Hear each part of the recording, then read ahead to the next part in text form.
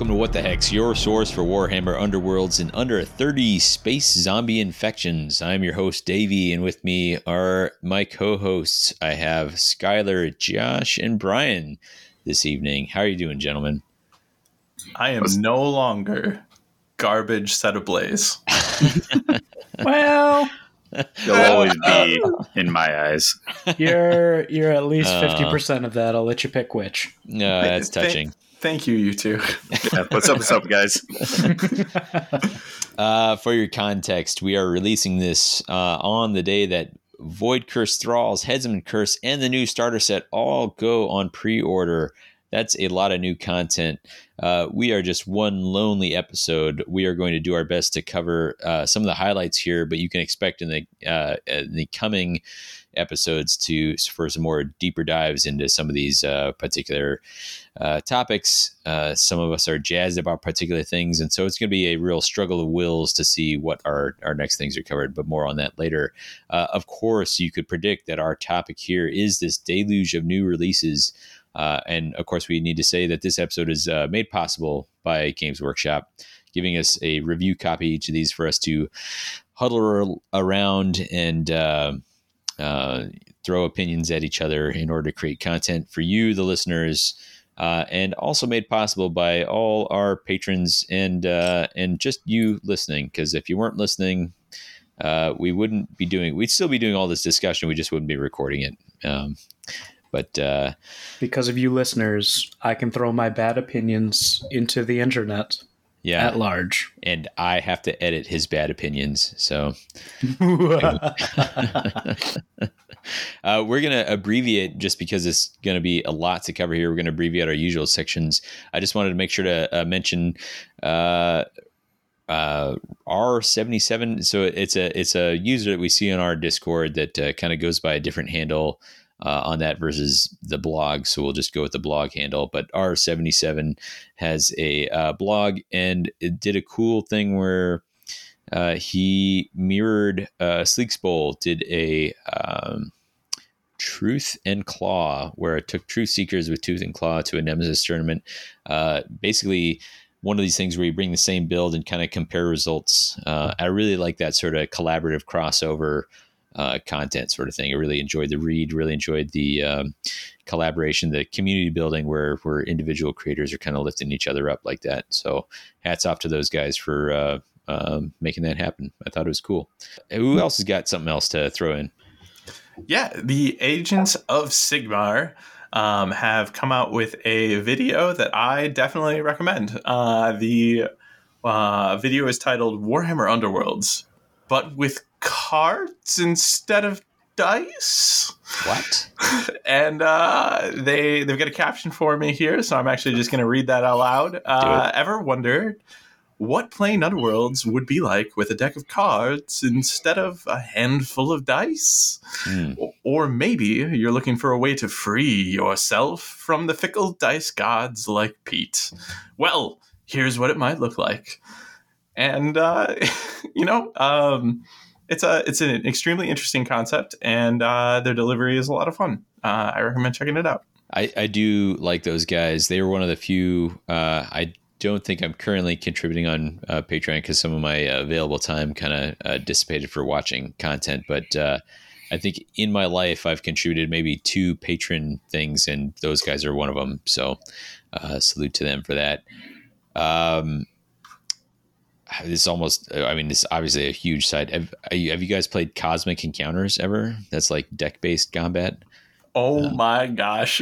It's the first board game. I'm a major board gamer for those who don't know, and that's how Brian was able to trick me into this wonderful game. Found the chink in your armor. Not apologizing. But it was the first board game I tried because I'm constantly learning and introducing games to my friend group. And Katie, my wife, was new to our group.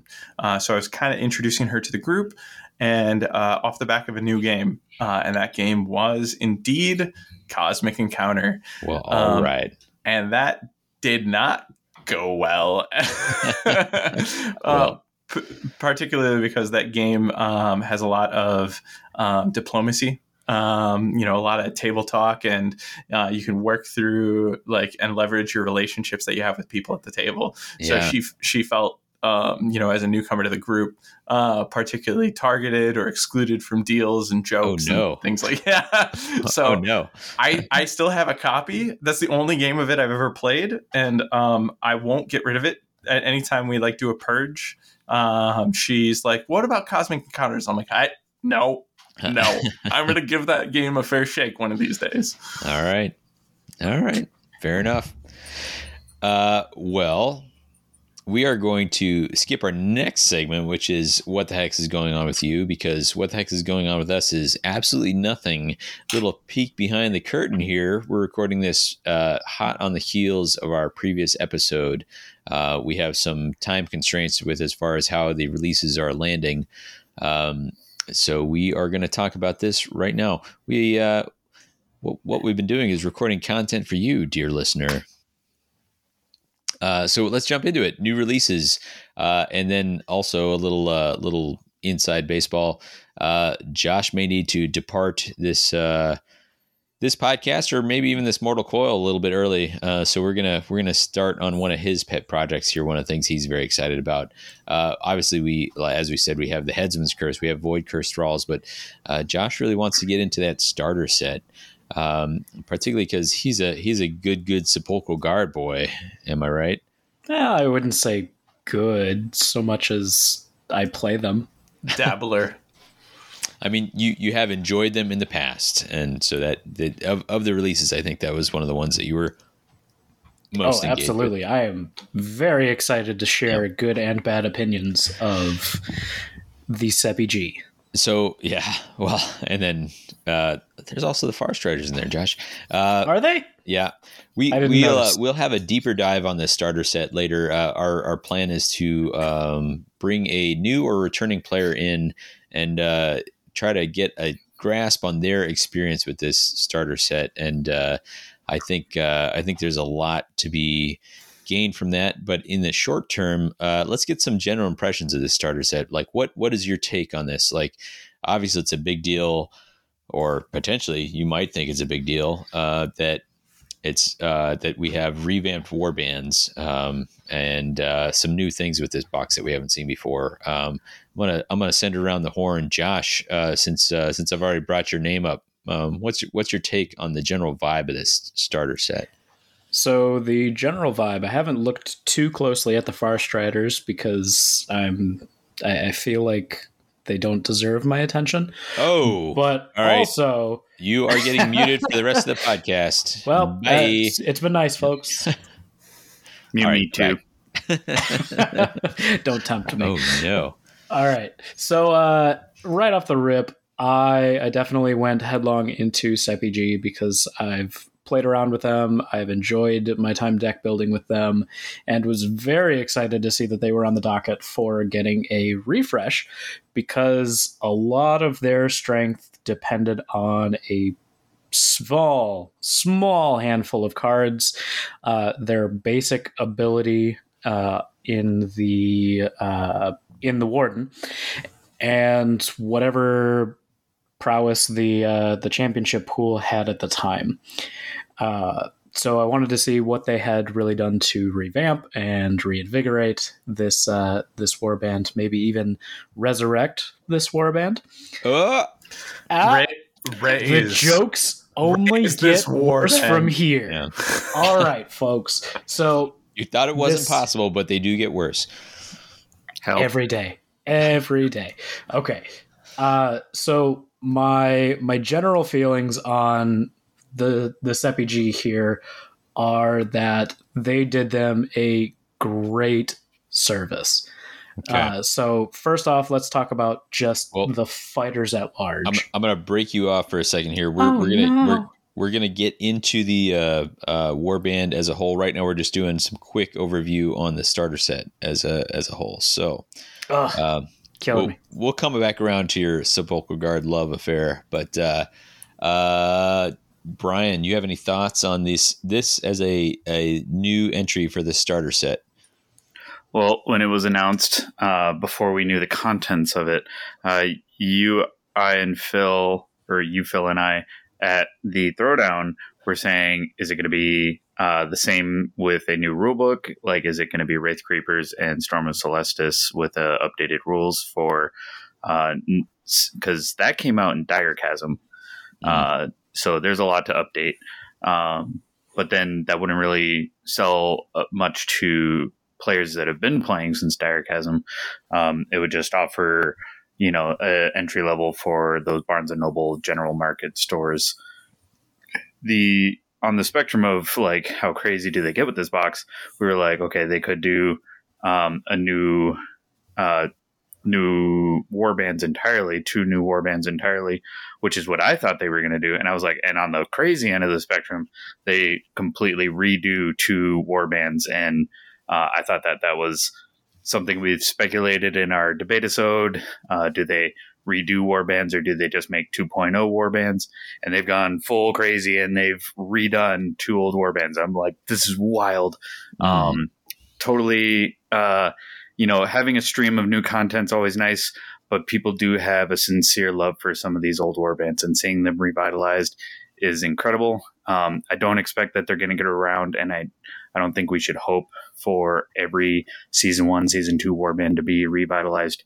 But I think whenever they do a new starter box, if we get 2 revitalized warbands each year, I think that'd be great, and always gives old players a fingers crossed, like, oh, they're going to do My Love Chosen X's. Like, I think it's phenomenal. I'm so excited for it. All right. What about you, Skylar? Well, to jump off of what Brian just said real quick, the fact that the new faction or the new versions of Sepulchre Guard and Farstriders are going to have proper Rivals decks. And so like they're fully built into the Rivals format with what they as a faction can bring to the table is really exciting. And I've heard a lot of clamor just locally with people I know that are into the older warbands that they wish that, they didn't have to sub in a 32 card deck to be Rivals legal with some of their favorites. So like Brian, I'm hoping that we get more of these. I'm hoping Balloon Boys is, down the pipeline rather quickly here if they continue to do these reworks. But Balloon Boys, Caradron Overlords. He doesn't know the real names. I'm learning. There's a Balloon Boy in that warband, Skylar. Well, he's the leader, right? He's important. He's not the leader. This is coined by our my gosh, our friend of ours who plays Caradron Overlords, and he refers to them as Balloon Boys because of the Age of Sigmar army having units of Balloon Boys. So where there's one, there's all, I guess. All right. Wait a minute though. But point of embarrassment. Did you just tell me that the ballooner is not the leader? No, he's not. Oh my gosh, he's absolutely not the leader. All right. Well, walking away. This has been a nice podcast. What I'm personally the most excited for in the starter set is the play-by-play walkthrough for new players. The fact that it's its own book that you can pick up and run through with new players is so exciting to me. And to not only walk you through a game, but also walk through how a small difference in that moment could have impacted the game, I think is really exciting. I think that for many, the game can be a bit overwhelming to learn all in one leap. And this is a tool to offload a ton of that, right? It'll actually walk you through, guide you through the game. And I'm really excited for people to have this tool introducing others into the game, or even those that just discover the game by walking into a Barnes & Noble or where have you, picking up this box and bringing it home to be able to have this, electric guide to the game to see what it can be and what type of energy it brings to the table. Yeah, I mean, I think I remember when I was just starting out with the game, like I was really engaged with any kind of battle report I could find, just trying to consume as much as I can. This is basically like a written battle report in the box for you, where you can kind of like understand how the game flows and like see how a game progresses. So I think it's a really good touch. I think this is like a very minor thing, but the front of the box says 2-player starter set. And I think it's a wise move. It tells somebody who is brand new to it that they can look at it and say like, well, that's a little pricey. Oh, but it's 2 players. I can we don't each have to get this. Like me and my buddy can split this box and we're good to go. So I think that's good. Or the curious who's unfamiliar with Underworlds as a whole can say, "Oh, I just need one other player to test this out with." Yeah, absolutely. Yep. And then for me, I did actually put my money on a revamp, and I'm not sure what my instinct was to that extent, but I like that they're doing a revamp rather than new warbands because rather than try to include like brand new ways of engaging, I think we've all said this on this podcast where we're continually impressed with how they can like come up with a new concept for a warband. But the starter set, this is a way for them to like bring something back that people have been playing for a long time are excited about. Like I'm excited to see 2 warbands that I remember from way back when. These warbands are effectively new warbands for people who have joined the game anytime in the past, like 3 years, 4 years, something like that, because these warbands have not been available for that time. So this gets new players excited, gets old players excited, and then doesn't require them. They can say like, okay, like if we're doing this warband with what we've learned from the game, how would it look now? And so I think it's a pretty masterful move in my opinion on how to make this sort of engaging for multiple audiences. So excited for that. I have no idea if this is going to be like a thing where a new starter set every year, or longer than that. And then I think another thing is that like with no slight intended to the Wraith Creepers and the Storm of Celestis, those miniatures, while cool, are a little bit samey. They're a little hard to distinguish, and that's not the case as much for the Farstriders and Sepulchral Guard. Like agree wholeheartedly. Those are great showcase miniatures to show this game off, and I think it's a really good choice. And finally, not only are they distinct, but the Sepulchral Guard are by and far away considered to be some of the best skeleton models GW has ever made, right? And which always has general appeal. So for those to be in circulation again, both for people already established into Warhammer in general, and for those enthusiasts that are like, oh my gosh, those would be perfect for my D&D game, and then for them to find themselves in the rule book going, you know what, this game looks pretty cool. That's pretty awesome. Yeah, and the Warden is notorious for having the sexiest cape to ever cape. Absolutely. Fantastic sculpt. And then finally, I just kind of like that this starter set is a callback to the physical location of Shadespire, also the name of the original game. But like this is where the Cataphrane curse began, which has kind of carried forward through many of the seasons of the game. And a lot of the artwork associated with this, it's got some of that shattered glass, some of that shade glass artwork all throughout it. So I think it's a great touch. Cataphrane curse? I only know the Void curse now. Thrum. Oh my god. All right, but let's get into it. And because we have Josh, who is, I guess, Skeleton Stan, let's get into the Sepulchral Guard. Josh, we're not going to go there's so much to cover right now. We'll do deeper dives on these later, but just give me the overall view of this warband and what's changed just from the fighter cards perspective. Give me that fighter card vibe off the Sepulchral Guard. I thought you'd never ask. So right off the rip, they did them a great service, and the first thing that I want to point out is they gave shield defensive profiles to the fighters that are holding shields. I knew this was going to be the first thing that you mentioned.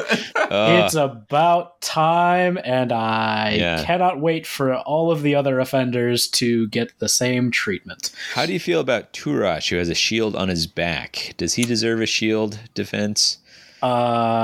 So he deserves no love. Because all right. Because Narvia has the shield defense once she's inspired. Narvia has a shield defense to start, my bro.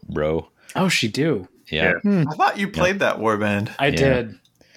I'm you know really what we sorry. said about trauma earlier.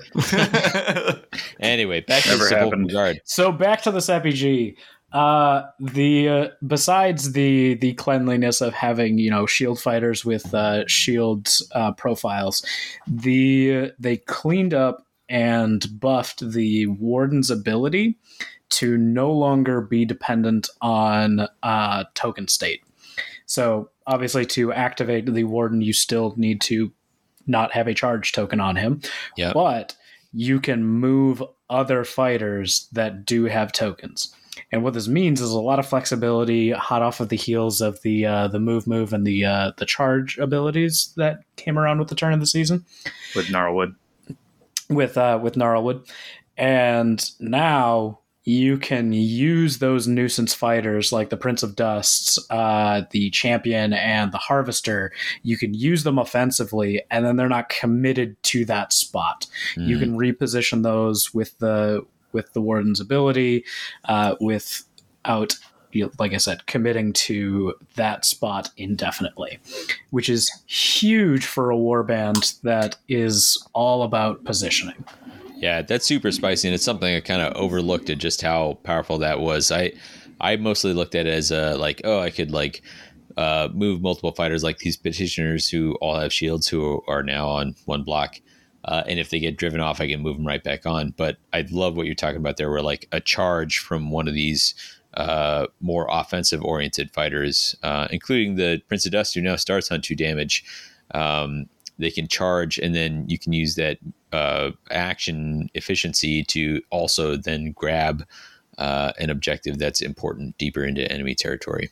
Mm-hmm. Or back in your own if you want to keep them safe. Yeah, absolutely. And the other thing to keep in mind with that is, as you're kind of going through the updated gambits and upgrades and such, some of them do give your fighters charge tokens, but I think that's just to keep them from popping up and bonking enemies, which is kind of feel bad because it's like, oh, hey, the skeleton was inside us all along.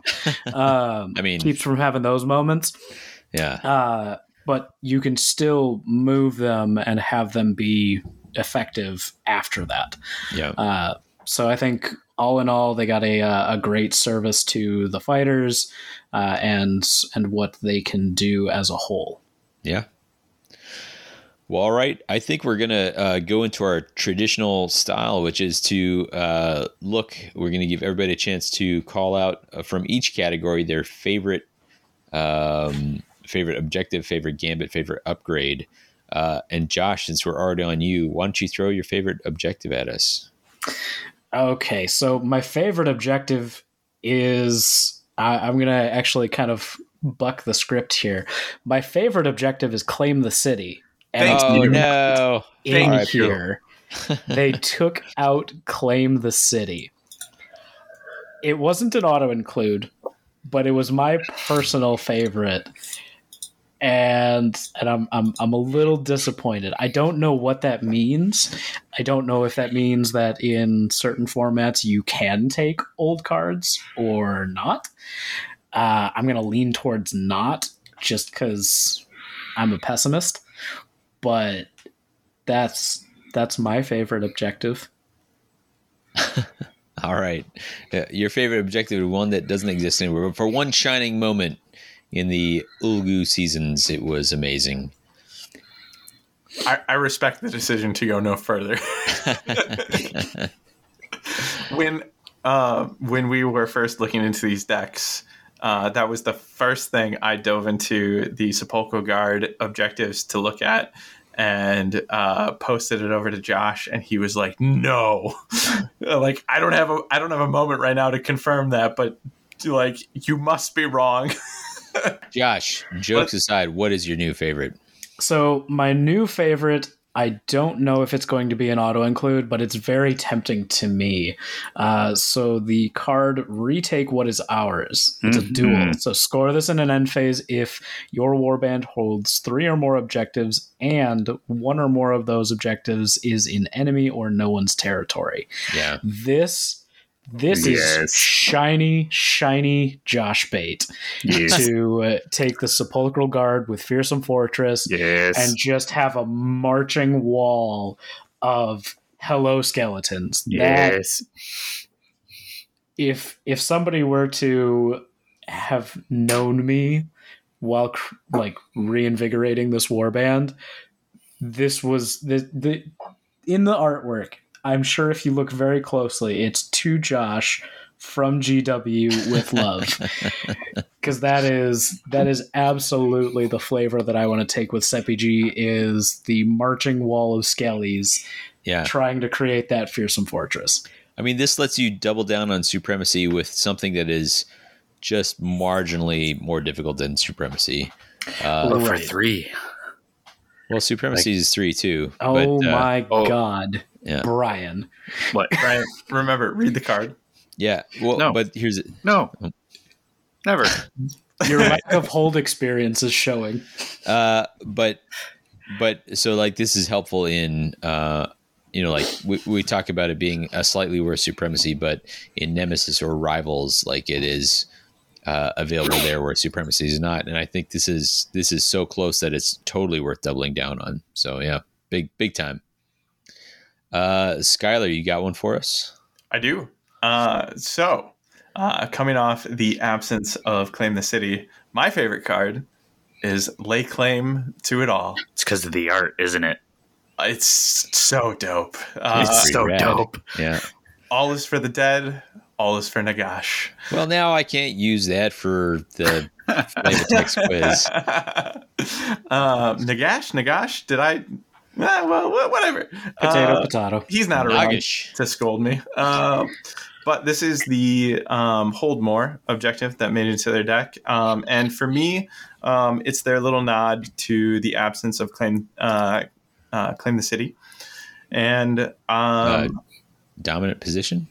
Yeah, absolutely. It's dominant position folded into this deck. I love that card. I love it here. And the fact that they have the Warden able to move, 2 at a time to get you into position for this. It feels like it should be here. It feels like it's going to be strong here, and I'm happy to see it. Nice. Brian, hit me. So first off, I just want to point out this Lay Claim to It All would be an awesome diorama entry. Oh, yeah. Ooh, wow. Wow. Yeah. Stop spending my free time. You can have that one. You can, by all means, I want you to do that. Stop it. So my favorite card, and this is largely inspired by art, but a challenge unanswered, Alex. Score this in an end phase if there are more enemy fighters out of action than there are friendly fighters out of action for 2 glory. And the art has one of Kagra's Ravagers getting beheaded. Yep. With a spear, no less. For me, it is, and this is a pure power pick. I think Undying Watchman scores immediately after an opponent's activation step if your warband holds 2 or more objectives and 1 or more of those objectives is in enemy territory. So there used to be a surge for it had a different scoring window, like you do it after an activation, not after enemy power step. I like that this gives the right to respond, but it's such a huge payoff that if there is ever the situation where the Sepulchral Guard are holding 1 objective in your territory and 1 in their own, you have to respect this. Like, this is too big of an objective to score. Like, they get 2 glory and they'll get to cycle. Oof. And I think that's a really cool high reward for actually like positioning in a way that allows engagement. I think it's going to be one of their very strongest but not busted objectives. Yeah, universally, this card was only worth 1 glory. Yep. Yeah, wow. Yep. It was worth 1 glory, but it was the opponent rarely had the right to respond in the way that this one does allow. Yeah, absolutely. Although with pushes, you can set this up where it's pretty difficult to react to. And we may talk about pushes in just a second here. The Grimwatch were featured on that card. What was that card? Right? I was trying to remember it while I was talking because I knew that question would come up. It was a staple for the time. Yeah. That's your flavor text. Yeah. Oh my God. Anyway. All right. In the meantime, let's talk some gambits. We'll bring it right back around to Josh. What gambit are you excited about? Ooh, so there's a lot going on with the gambits, and I don't know if I'm particularly excited about one, but they've done right and kept them going in a consistent direction. A lot of the older warbands, they did a decent job of like teeing you up for championship in a way that was, okay, we're going to give you a lot of different options. Are they cohesive? Do they work together? No, but they're all good in their own right kind of way. This seems to be consistent. So it's a lot of move tech. It's a lot of revive tech, and it's a lot of giving your opponent bad choices. So I think the highlights of that, I'm going to pick 2. Okay. One is Terrifying Screams, because I'm really glad that they reined it back from being a cross-board push to being a range 2. And Pitiless Commands, which is choose a friendly fighter with 1 or more raise counters, push the fighter up to 2 hexes. Yeah. A push 2 is strong, but putting it behind that curtain of, well, one of your fighters has to die first is just enough tempering for, I think, both of those to be very valuable picks without being oppressive. It really makes it interesting, right? Yeah. I like that. Skylar, hit me with one. All right. Well, I mean, Josh Winnick went ahead and picked 2, so I won't do that. But he definitely limited my choices here. Let's by 20%. Let's go with Bone Shrapnel. So I like that this is a reaction to going out of action, and thematically, I just really enjoy the idea of taking down, one of these mobile, brought to life skeletons. Right? It's like your punishment for taking one of them down is that they're going to explode in your face and deal 1 damage. Yeah. Brian, around to you. So out of sequence attack actions is powerful, right? So I'm going to go with ceaseless attacks.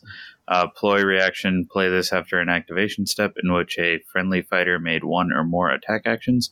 Choose another friendly fighter. The chosen fighter makes 1 attack action. Yeah. Seems good. Seems good. Real good. Yeah. That was a staple previously, and I think it continues to be. Like, it's you can really set up some sweet combos with that. Any corrections, Josh? You said it was good. Enough said. We can't hear him. He's muted. It's fine. All by myself.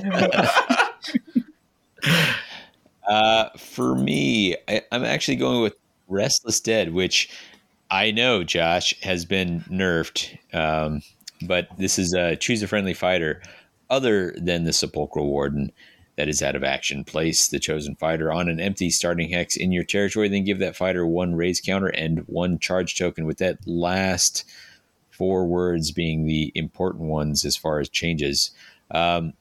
what I think it does is like not on its own, but in combination with other things, almost changes the tenor of this warband in general.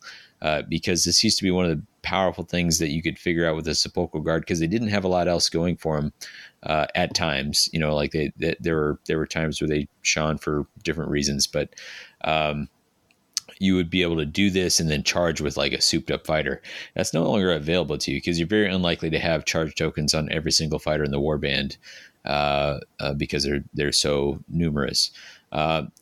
I really feel like this kind of exemplifies the way they're trying to lead with this warband, which is they're going to hold objectives and score off that. And if you want to kill them, then you're going to unlock the other part of their scoring, which is to do things because they have raised fighters, whether that be gambits, which trigger off of raised fighters, or objectives that score because you have raised X number of fighters, or a raised fighter has done a particular thing. And so I think like even something as small as that is GW signaling like this is how we'd kind of like this warband to play, which I like quite a lot. That brings us around to upgrades. Josh, hit me with an upgrade. Let me see here. Please don't take mine this time.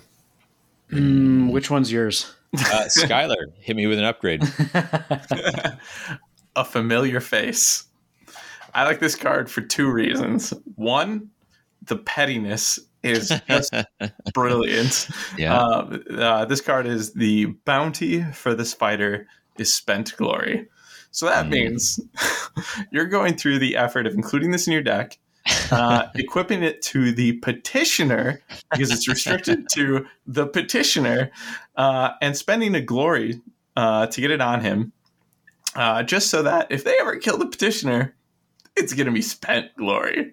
That's just, all right, just chef's kiss. I love that.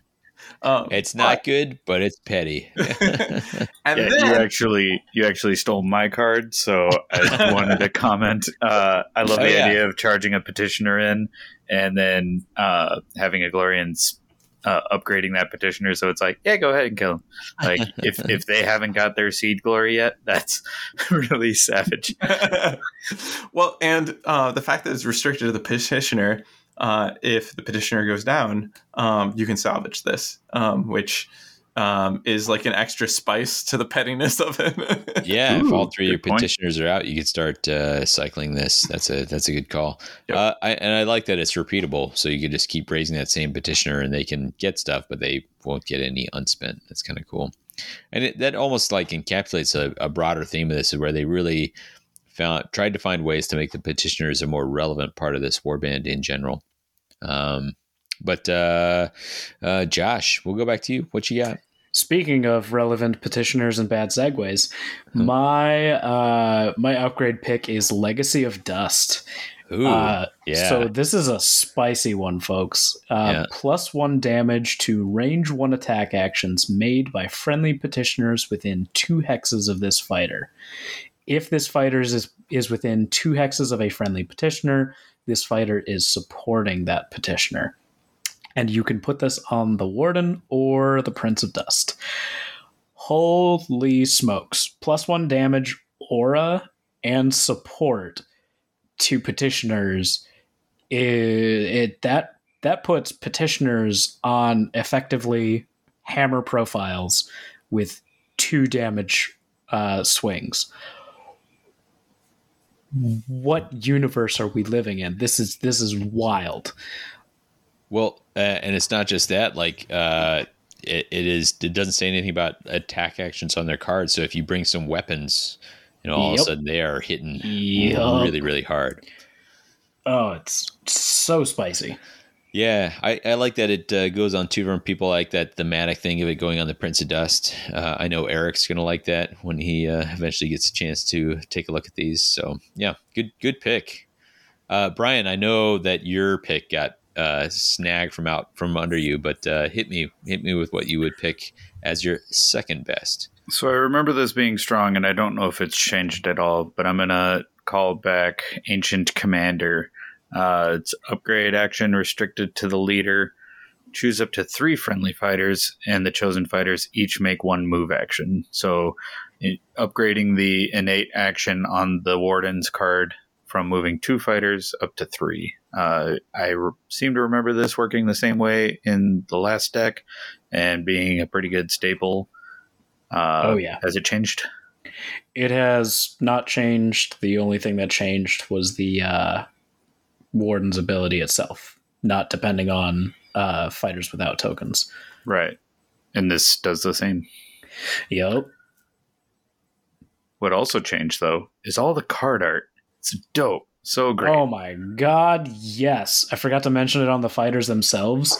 Yeah. They all have inspired alt variants, or inspired art variants. Yeah. So they're in different poses. The swords the weapons are purple. Yeah, the weapons are glowy, like their eyes are lit up. Like it's not anything super groundbreaking, but it really drives home that message of, hey, you killed me. I'm a bit spicy about it. And what a cool detail to add into a starter set box too. Right? Because normally you have to hunt for that alt art, right? You have to have a local scene that's handing that out through an organized play kit, or hunting eBay, or to see if you can't find copies of your favorite warband and alt art. But for it to be right in the starter set, as soon as you flip that card over, I think that's an awesome touch. Yeah, I mean, it just drives home the idea of inspired, like you're powered up. Cool, rad, love it. Absolutely. Mine is no vitals, and this is a upgrade that says -1 damage from attack actions that target this fighter to a minimum of 1 other than attack actions with cleave and or knockback. And I just like it for like the thematic and narrative aspect of it. Like it's hard to kill somebody who doesn't have any vital organs. And then I like the idea that knockback or cleave is like, well, you're just going to break the bones, to do it. So I thought it was cool design. I think it's a powerful card. I think you'll see a lot of it. It's really strong. And I like seeing cleave and knockback, like those kind of rules that are a little bit more on the fringe get a reason to, like if for some reason you expected Sepulchral Guard to be around, like, well, then cleave and knockback are a little bit more important. So good call there. That kind of covers us for Sepulchral Guard. Anyone got any more thoughts I want to share before we move on? Yeah, I've got a question. So, Davey, you've been here since the beginning, through the ups and downs of Sepulchral Warden. How do you think they were before this, and how do you think they compare now afterwards? Like, if we don't do like a tier list, but would you say that they might have been like low C, upper D tier, or where do you think they were compared to now? I think that's pretty accurate. There are players out there that are like masters of this kind of play. I'm not one of them that can sometimes find ways to do that. Like Shuby on the Discords has at times in the past been really good with them, been able to make them sing even when it seemed like they couldn't. But I think this gives them my take is that they have like a lot of cool tools that make them interesting even without the introduction of championship like play pool. So I'm really excited to see kind of like I was talking about that idea of like, you can force your opponent to pick their poison. Like you can either let me hold these objectives or you can kill my guys. Either way, you're going to set up something that I want to do. So I like it. I'm excited to see them in the wild. Shout out to Jimmy Malini for rocking Sepulchral Guard throughout Nether Maze at the very least, but I think Harrow Deep as well during that time when, objective starts upside down and it brings into the game some spicy implications for hold plans. Yeah, totally.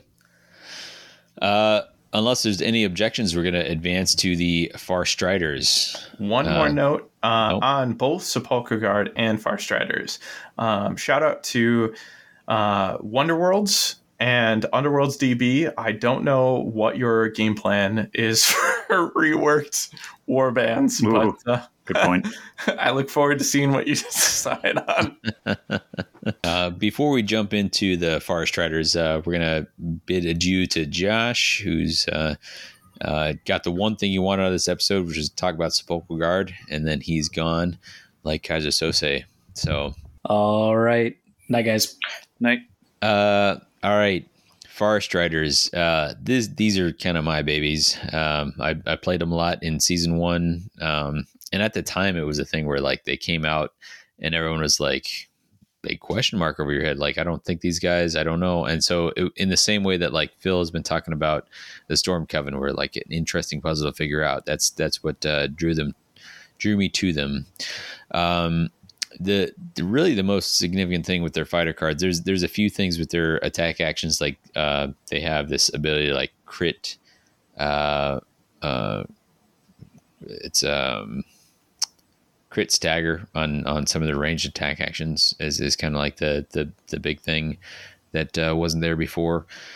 But the big thing is the Inspire has changed. It used to be they had to end around in enemy territory. Here now it is that they have to make 2 or more attack actions with different names, basically like 2 different attack actions. So like 2 different weapon profiles. Yeah, exactly. You could use your and they all have 2 on their card, but if you happen to upgrade them or give them an illusion or something like that, you have another way around that. So what I like is it doesn't dictate a positioning choice, because it's just so punishing if you were trying to inspire and had to like run into enemy territory when you're fighting somebody who is like, yes, please run at me. That's amazing. This gives you a little bit more flexibility. And so I don't know if it's an upgrade or a downgrade, but it is a more flexible option, in my opinion. So I was excited about that. And I'm looking forward to seeing him in practice. As far as I'll start this off since I'm already doing it. The objectives, I would say, of the card overhauls, I think their objectives were the weakest aspect of their new deck. There's a lot of stuff here that's kind of tough to pull off, or not. Like the game plan, it kind of pushes you into some tough choices or needs you to succeed on more dice rolls than you want to do. So, but I will go with Veteran Marksman. This is score this immediately after a friendly fighter's range 3+ attack action that resulted in a critical hit. It is quite possible you will make 4 3-dice attack actions in any given turn, maybe more with Gambit support. And that is 12 dice that one of them needs to roll a crit, and you'll score this. So I guess that's not technically true because it needs to be a critical hit. So if you roll just 1 crit and your enemy rolled like a crit def, then this won't land. But I think this is a way to score something for just doing what you're trying to do, and that's always a good kind of surge to have. So we'll go with Brian. Brian, you got an objective you want to call out? I did, but you took it. So Yeah. I'll just go one step further with the Judgment of Sigmar. Mm-hmm. Surge, score this immediately after a friendly fighter's range 3+ attack action takes the target out of action. So still doing what they want to do using those ranged attacks. This one's just for a kill. So dice dependent, arguably. I don't know if that's more or less dice dependent than hoping for a critical. You just gotta hope you got a target available. Yeah, I think with Forest Rider getting inspired, this is almost like if this isn't happening, then you're in trouble. So yeah. And with stuff like Glory Seeker, for us, they're already Grievous. Oh, could you just start stacking a bunch of Grievous sources? Could. That used to be the way with Forest Rider. Get right, because Grievous he's used to already stack, and then they stopped stacking, and then started stacking. Yeah, Right. because you used to get him inspired, and then get Glory Seeker and Fighter's Ferocity on him, and then if you roll a crit, he's doing 4 damage with his bird. Gotcha. Yep, real cool.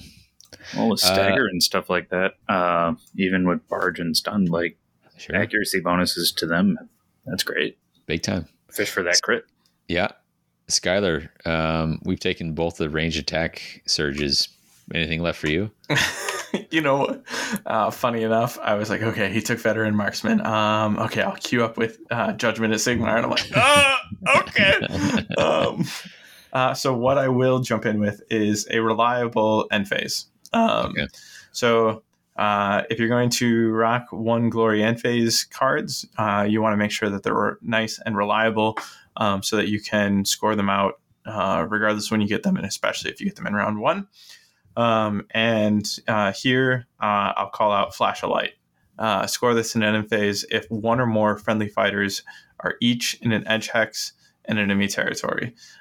So knowing that's in your deck, you can easily game plan to have somebody cross no man's land and just sit on the closest to your territory edge hex just across that line, to score a nice, cool one glory with Flash of Light. Or you might get lucky and you might have Aetheric Paths in your hand as well, to help make setup more interesting for yourself. And you can, place the fighter that you plan to score this with in the back on an edge hex out of reach, and play Aetheric Paths later to get them into that position for you. Actually, you know what?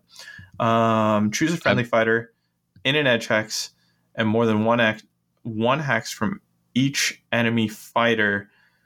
It's not actually looking if you've got a move or charge token on you already. So, right. You can even make, if you draw both, Etheric Pass part of your aggressive game plan here. Yeah. Skylar, I want to make that your Gambit choice. I'm down with it. That would be my Gambit choice. It's super cool. I think there's a ton of stuff you can do with this. I think Hidden Paths, when it existed, was a big deal for them. And I think now they have a somewhat version of that in-house. I think that's pretty incredible. That penalty, the charge token, used to be really bad. Now, if everyone's charged out, not as big a deal. And especially you can with a 3-band too, right? Yeah. You can be charged out with your other two fighters, play Etheric Paths going into your turn on your third fighter. And you're like, charged out? Charge tokens? What do you mean I'm charged out? We're good here, right? Yeah. Like all of a sudden, you've not only appeared behind them, but you're ready to play. Yeah, auto include. Brian, I'm assuming that was going to be your choice. So what else would you pick? That was definitely a pick for card art, but for my Gambit, it will be Raptor Strike. Little bias for Dread Pageant, even if Hadzu's getting got, that's his job. So Gambit, choose one enemy fighter within 4 hexes of a friendly leader, deal 1 damage to the chosen fighter. So now that we have salvage, this has very little risk, I think. Interestingly, this can't be salvaged. It is not actually restricted to a leader. Oh, it requires a restricted box, eh? Yeah. Yes, it does. And Raptor Strike is a reprint. It's an oldie and a goodie. Yeah. So still popular. I take it you don't always have to risk your leader that much with this warband, or you don't have to unless your opponent's really gunning for him? I think the leader is in the past keeping like the warband really went a ton through Farstrider. It could do okay through others, but it was at its best if you got Farstrider inspired and was able to do a bunch of work with Farstrider. So I think you're safe to take this card. I think it's a really good pick because if you're losing Farstrider, you're making mistakes.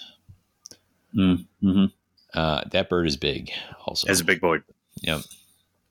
For me, I'm going with Ranger's Advance, and that's because this is a card that was pretty good, but got really good. It used to be choose 2 fighters and push them each 1 hex, something along those lines, like you'd have to have 2 fighters alive. It is now choose up to 2 friendly fighters and push each chosen fighter 1 hex. So this is sidestep, but better. Sidestep's already really good. This is like a double sidestep. But if you are somehow down to 1, which often actually happens with this sort of 3-fighter warband, then it's not dead in your hand, which makes it incredible. So big choice to me. It's not even their only one that is a sidestep, but better. They have another one in the deck, and that's great. Brian, we're going to go around to you on upgrades. You got an upgrade you like? Yes, sir. I'm going to take the one that Skylar would probably have picked. Incredible stamina upgrade reaction. Before this fighter's activation, remove one move or stagger token from this fighter. You can only use this ability once per round. Seems pretty useful, at least for getting rid of stagger tokens. This, I think, could also make delving a bit more reliable. So say you have sudden revelation and you flip it, you cause a stagger token before, and you score sudden revelation. You can then take this activation to get rid of that stagger token, flick it back to a objective if you need that. So couple ideas come to mind, as well as I think there's a Toxic Terror, nasty poison that gives you a move token, reducing the amount of charges you can do, or if you need to have all your fighters charged out, it could be a good way around that. Seems flexible. I think it's all right. I think that's cool, especially in a 3-fighter warband where you may be trying to like pilot a lot of stuff through the one fighter. You could even use this to flee. Like, say, one of your fighters are endangered, throw this on them and run away, and then they can make another either run even further back or charge back into the fray. Yeah, I mean, you could always stack moves anyway, but like the ability to move and then use this to charge after that, like really extends your threat range. Yeah, good call. I am going to take Watchful Advance as another upgrade that grants a reaction. This is after this fighter's activation, in which this fighter made one or more move actions, give this fighter 1 guard token. This is a warband that can get on 2 defense dice based on their really Inspire. good. This card's actually really good. This card's excellent. Yeah, and then this is also because of one of their objectives, and because of the gambit that Skylar already mentioned, the Etheric Pass. They kind of end up in edge hexes. Being on guard in an edge hex is particularly important because it's the place you're most likely to get trapped, either just because somebody has a range 2 or 3 and they can engineer that, or they move a fighter in and have a range 1 situation. The ability to make sure that ties are not losses for you is a big deal. So if you're going to be hanging out on the edge of the battlefield, guard is good. And if you are trying to inspire by charging in and making a range 1 attack action, you may be forced next to a lethal or something like that. So yeah, great one. I like this a lot. Skylar. Yeah. Give me one. I'm going to actually be able to piggyback off of yours with Lone Warrior. Yeah. So rolls of a single support are successes in this fighter's defense rolls. I like this for a few reasons. One, I really like that it synergizes with Watchful Advance. You can run both in the same fighter. And particularly, I like the synergy with Guard. Even if you're not running Watchful Advance, you can put this fighter on Guard, right? And this card isn't going to take away from the benefit of On Guard. Make it redundant. Make it feel like, no, I've already got an upgrade doing that. I feel like a lot of defensive bonuses will kind of push you towards like you're already on shields and you're going to get that extra dodge result. So to let Guard tackle that dodge result or that shield result for you and benefit you, that single support. I think that's really great in this warband. Yeah. All right. So leaving this starter set, and again, we will return to that with a playthrough. We're going to try and get, like I said, a new or returning player in where we'll get you either their take or maybe even a battle report. We'll see how it all plays out with the new set. But we are going to hit up the new warband, Headsman's Curse. We've seen this warband. We've seen the preview for it. We know some things to expect. But not everything. And Brian's going to break down the overall, give us a broad take of this warband and anything we ought to know from these fighter cards. All right. So this is, I think this is Death's version of an assassin warband, and particularly in the GW Grand Alliance of Death's style, which is that kind of Nagash tollkeeper Hades, like tracking his souls and what he's due. So they're the Headsman's Curse. The flavor text, if I should read the card. Sure. The headsman's curse has come. Nothing shall stay the bite of the dread blade terminus, for it was fashioned long ago by Nagash himself, and has a vile sentence of its own. Damned souls surround it, bound to serve as judge, jury, and executioner. Their former identities are subsumed into the great sword's necromantic magic. Always there is one to wield the blade, one to sharpen its edge, one to bear the headman's block, and a scriptor to sentence the condemned. No matter the crime against the supreme necromancer, the sentence is always the same: death. So sounds cool. when I saw another ghosty death warband was coming out, I was just like, I mean, okay. And then I read their lore, as Brian just read to you, and it hooked me instantly. I love the idea that there's always one in each of these roles around this sword, as if, you know, you were to extinguish one, then another soul would replace it to fill that role. Yeah, they did a great job with the background on this one. I agree. So, like a broad overview, like I said, I think this is Death's version of an assassin warband. There are no assassin keyword fighters in here, but I still think thematically, I would dare to say that I think, aside from, Ephelim's Pandemonium, this is my favorite concept to mechanic warband. So very cool. So for this warband, they come with their own plot card. The Headsman's Curse. So when using the Headsman's Curse, show this card to your opponent in the reveal your warband step and use these rules in the game. Awaiting execution. If a fighter with a condemned counter would be given a condemned counter, it is that additional condemned counter is removed. So each fighter that is condemned can only have one condemned counter. Justice is served. When an enemy fighter with a condemned counter is taken out of action, gain one condemned counter. So it's kind of like Bone Tithe, but you have to put the condemned token on them first.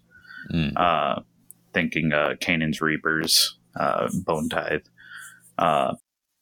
Well executed.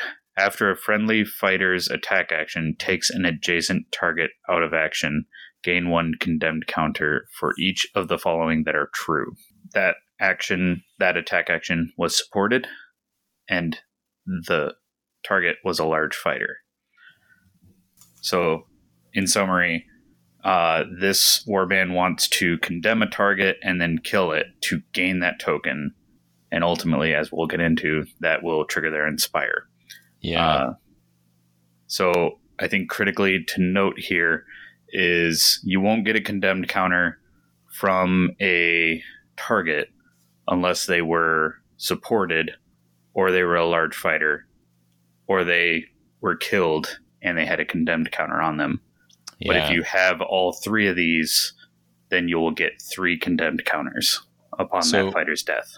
And that being their Inspire, after power step, you have 3 or more condemned counters. And I think this, like my initial take is like, that's a very different thing from previous Night Hunt warbands who had, at various times during the history of Underworlds, notoriously easy Inspire conditions.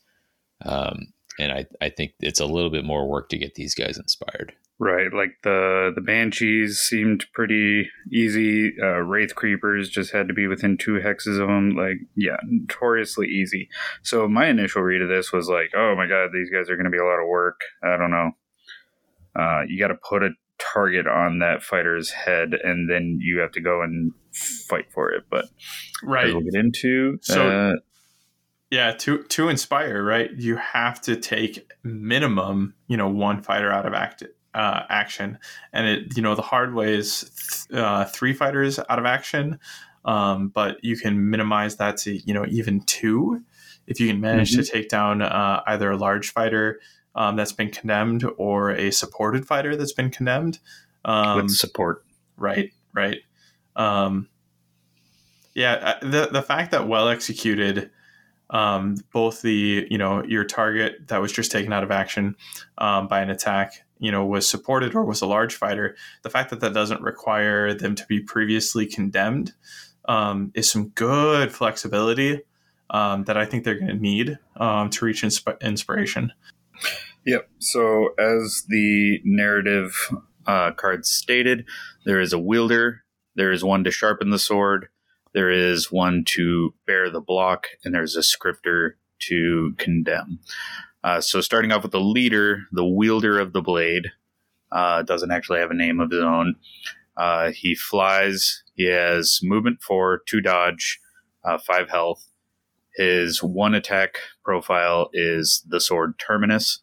Range 1, 2 hammers, 3 damage with a reaction, Blade Bound.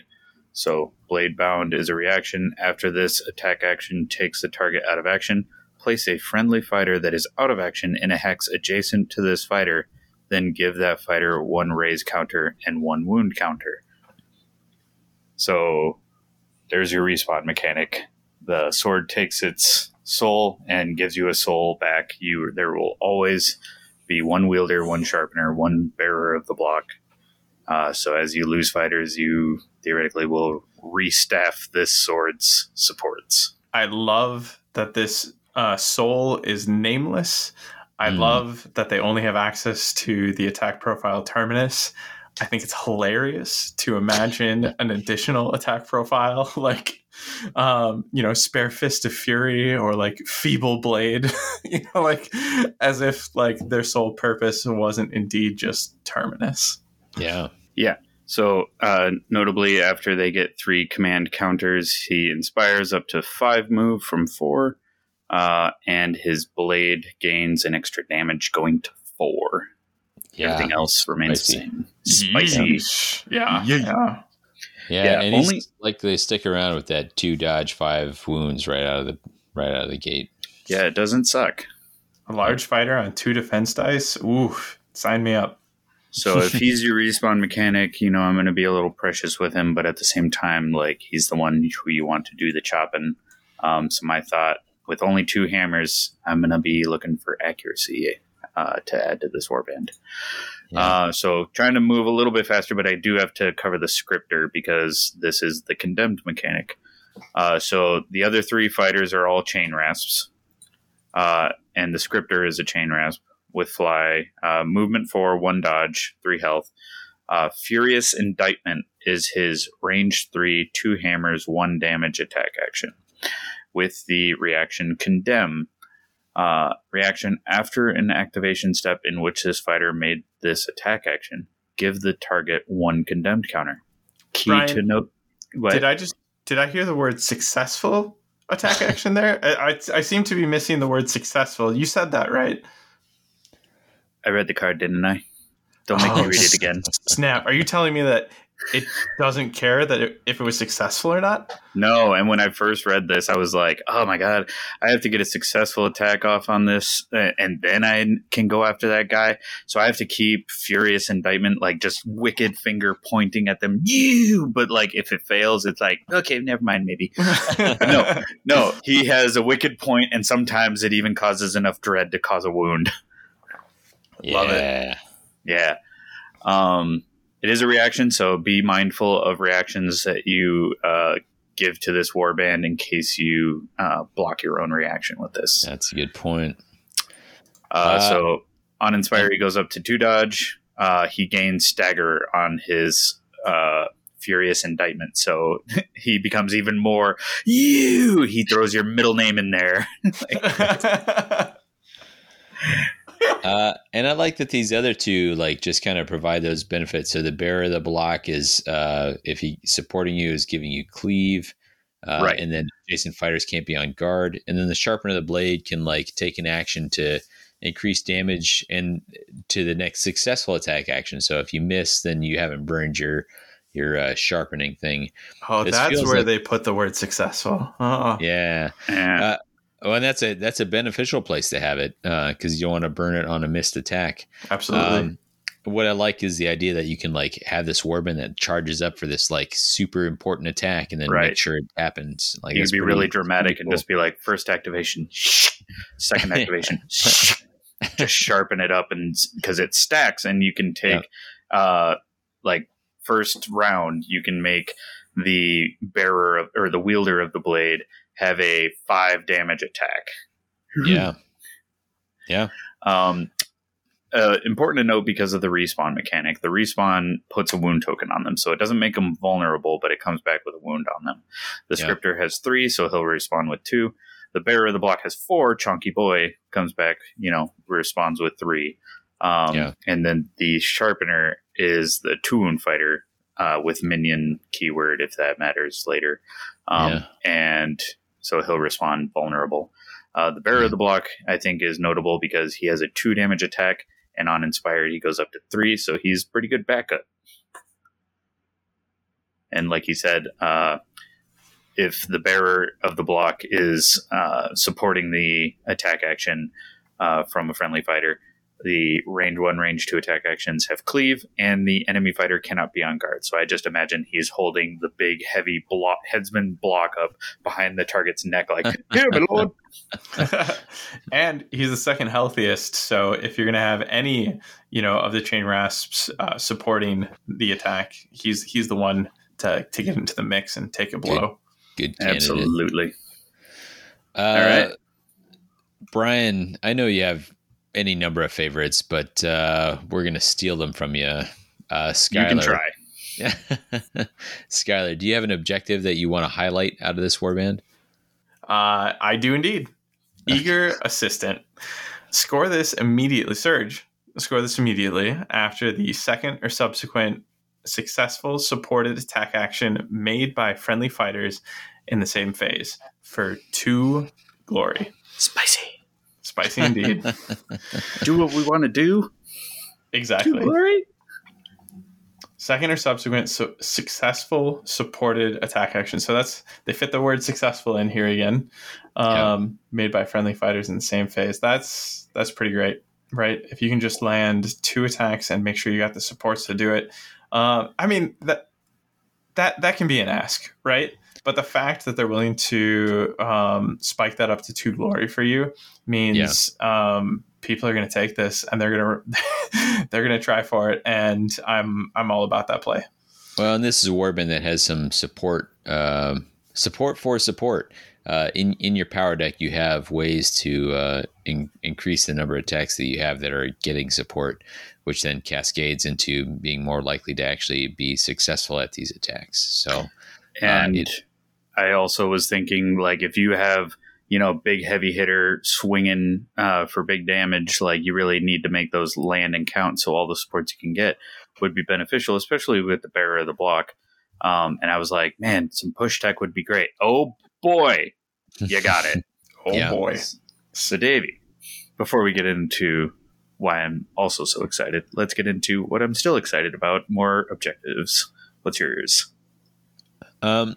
So I kind of like Off With Their Heads. And I like it because I like this thing that they're doing now. Well, obviously the art is amazing. Oh, yeah. It's Gore Hulk just not just losing his head. His head is like out of the picture frame here. But this thing that they do with objectives now, where there is this kind of like, you can score it with this, but if you score it in this other way, it's worth even more. And so it's after a friendly leader's attack action takes an enemy fighter out of action. Because your leader starts on 3 damage, this is very likely to happen. But it gets you an additional glory if that enemy fighter was the leader. So if you can line that up, which you're trying to do probably anyway, then this is a 2 glory surge. We've seen this before. Like this is a better duel, champions duel. I don't know. There was a there's a Victorious duel. Yeah. There you go. Not only is Victorious Duel the card now, Swift Capture was the card from before. Oh, yep. Oh, right. Well, I got there eventually. Yep. Now it's not going to be the Flavitex quiz. That's twice now tonight. I keep sniping. I have it lined up and highlighted in another tab here, because it's a cool quote, but guess not. There. I also really like this design space, Davey. Yeah. So absolutely. This is Victorious Duel, but with a, hey, if you can't quite line that up, here's something else that makes it worthwhile. And so I think it's a really clever design on this. So big fan of it. Absolutely. that. And Yeah. Once again, it's do what you want to do, get a kill with your leader. You already want to do that, and get an additional if it's a leader. It's And the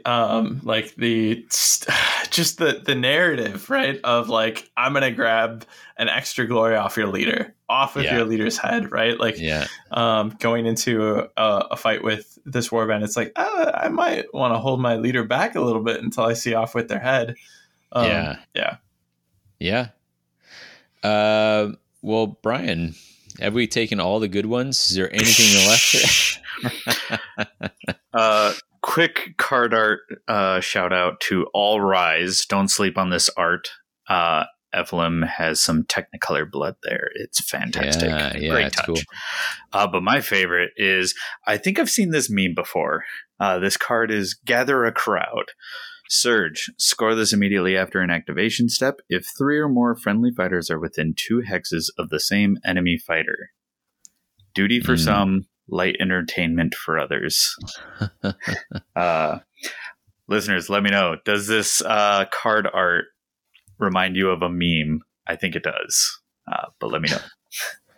But as I was hinting at, do they have push tech? Yes, they have push tech. This seems super easy. This seems like it's really promoting a hard counter punch warband. And yeah, if you're an aggro band going up against them, it is a terrifying prospect to charge into them to begin with. And this just makes it even more feels bad. Like, ugh. Yeah. So what I like about this is that often in a warband like this, I might try to like nibble at the edges if I'm feeling conservative. But if I think I see the opportunity, I might try to dive the leader. And this, just the possible existence as this says, like, you can try to dive the leader, but you are going to pay a price if you do so, because you may end up triggering Gather a Crowd. There's not much worse than letting somebody else score a surge when you are taking the activation. Yeah, and even if you're having to invade, I think they've got tech to support it. So I don't think it's a bad pick. So I think Brian is seeing memes where Brian wants to see memes, but I agree with both of you. My wife, and she agreed. I think this is a really strong surge, especially in rounds 1 and 2. It becomes much less so in round 3, but surges should get the ball rolling. So I'm behind this one. Yep. Well, let's move on to gambits. I'm going to go with Condemned Step Forward for mine. This is choose 2 fighters that are adjacent to each other, 1 or more of which is an enemy fighter. Place each fighter in the hex that was occupied by the other fighter. When you chose them, give each chosen enemy fighter 1 condemned counter. So this is a way to set up those kills that will get you towards your Inspire, or possibly an objective that we haven't discussed. But sometimes just having like a confusion is pretty amazing. So I think there are multiple applications for this. It can be just setting up an attack. It can be messing with the enemy, like getting them out of the spot that they want to be. I think it's a cool little tech piece that is sometimes fine and sometimes amazing. I think that this card would have been good enough at an in-faction confusion, but the fact that it also adds a condemned counter onto the enemy fighter is incredible. Yep. Yeah. Or 2. If two enemy fighters are unfortunate enough to be hanging out next to each other. Sure. Skylar, what would you pick for a gambit? So my absolute hands down favorite gambit for this warband is Scapegoat. Ooh. I cannot love this card enough. And I'm going to start with the flavor text. No. I'll end with the flavor text. Choose an enemy fighter. The chosen fighter has a wounds characteristic of 5, unless it would be higher. So it's not going to flex somebody with 6 or 7 wounds down to 5. It's only going to bring somebody up to 5. This effect persists until the end of the round. Give the chosen fighter 1 stagger token and 1 condemned counter. So before I read the flavor text, this card says, get on board with the condemnation game plan. give us as many tokens as we can get from you, right? So if a 1 dodge, fighter feels compelled to charge into this warband, they might find themselves quickly turning into a large fighter, which is going to get them an extra condemned token if they can take them down.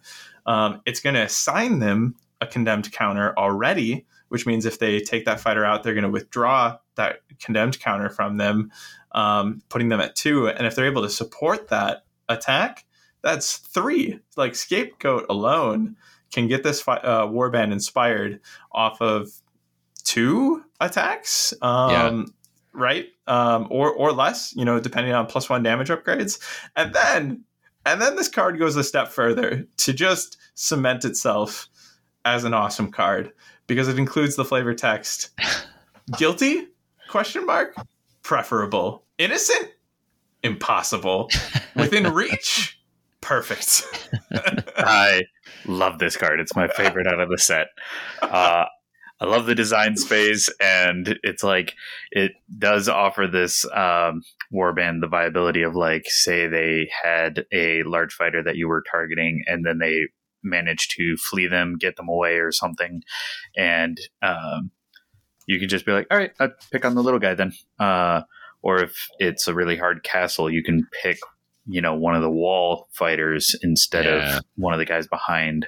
If you're fighting a castled up Ephelem, you can pick on one of the changers instead.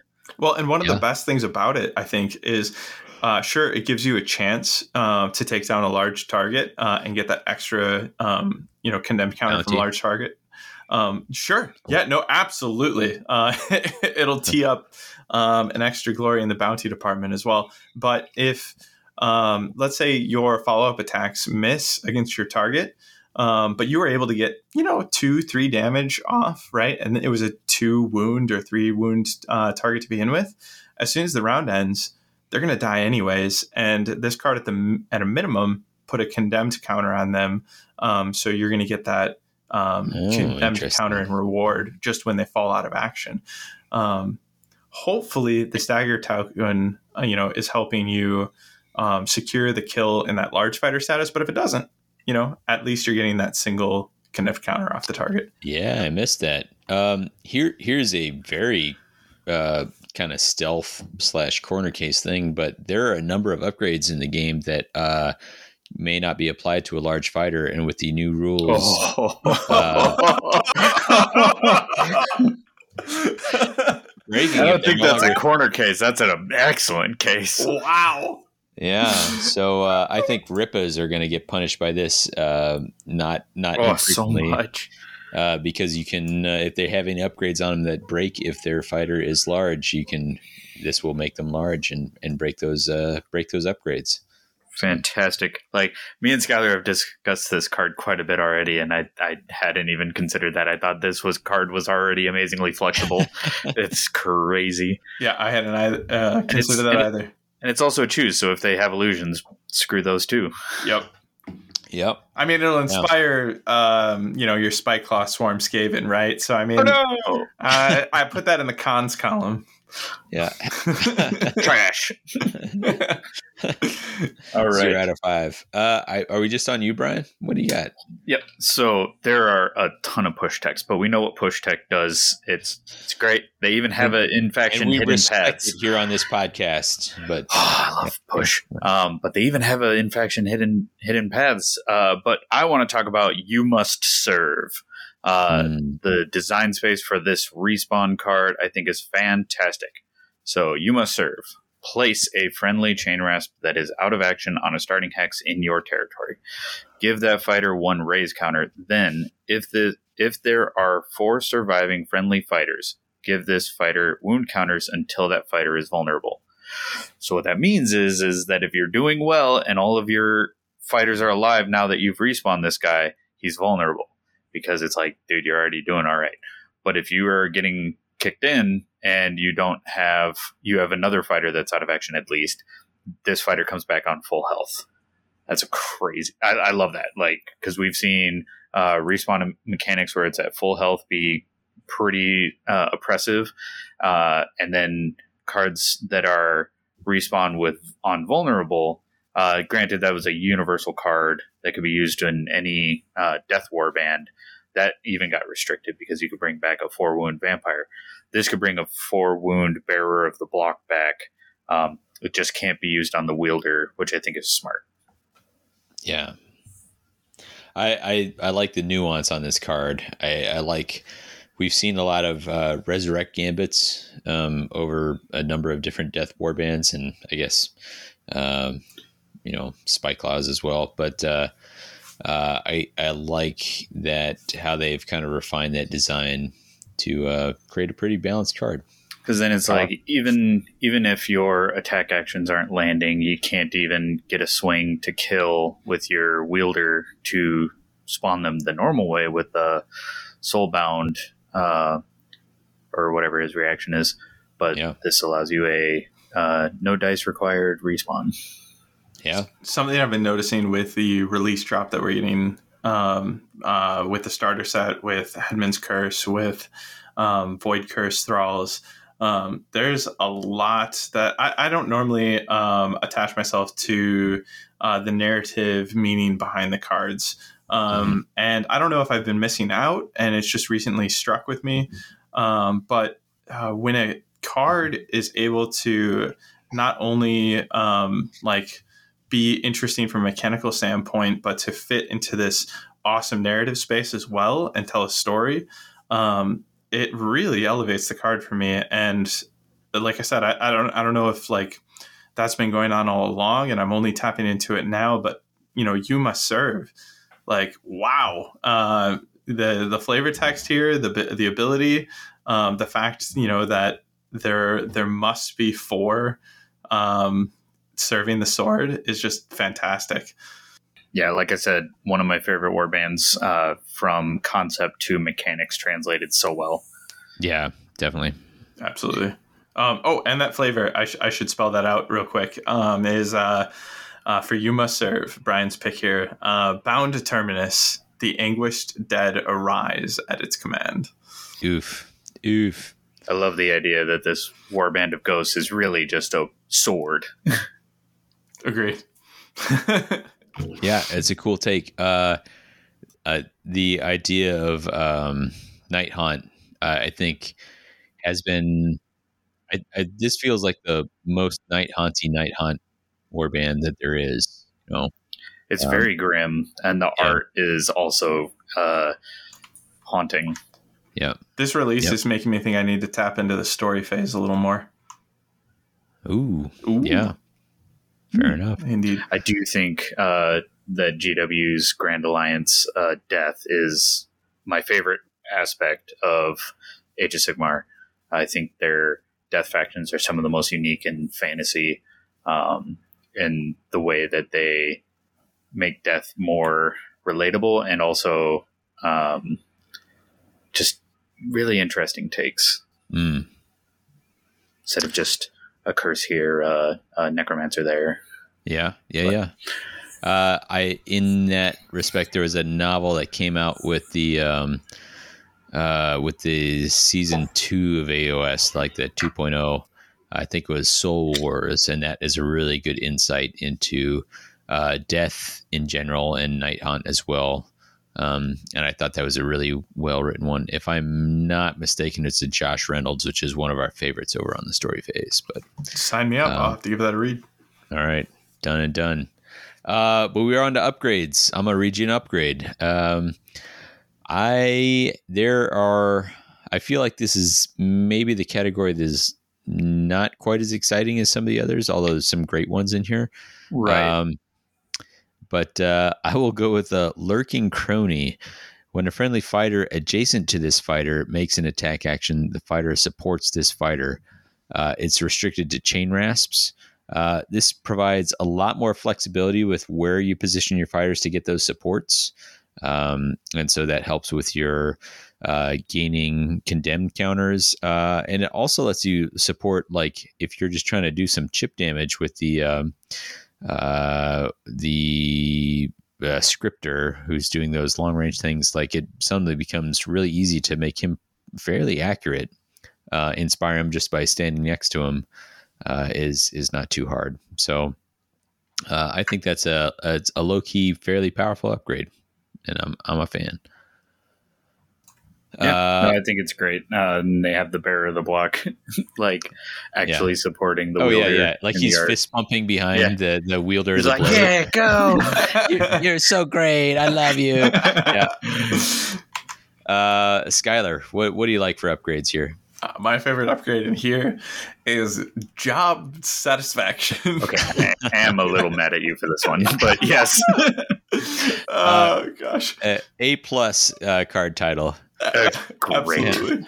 And this is another card where everything comes together. The art paired with the name job satisfaction is fantastic. The flavor here is Terminus only wants one thing, and it always gets what it wants. And our reaction here, it is a reaction upgrade. After an activation step in which this fighter made one or more attack actions, give this fighter one guard token. And that is an awesome ability.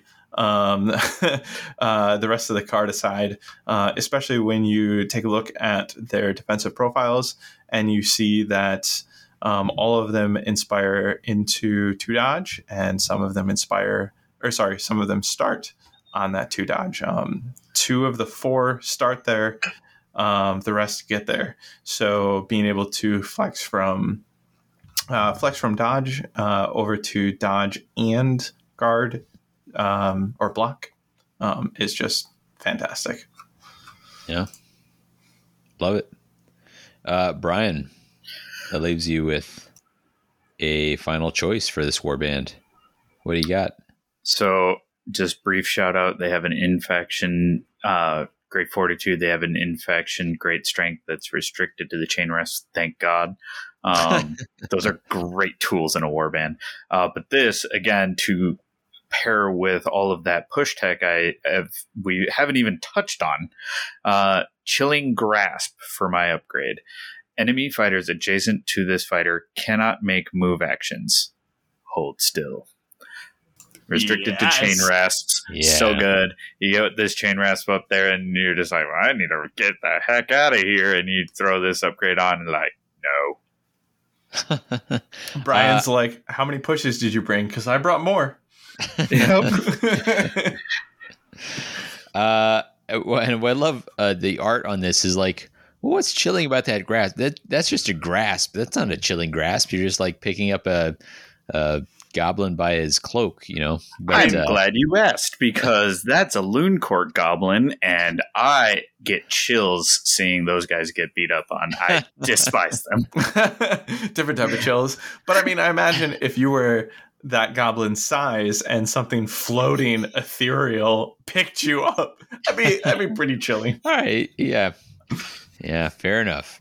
It's chilling when this goes down, and for 3 activate. So, like this goes down, and then theoretically, you know, for 2 activations, you just have the sharpener. Shh.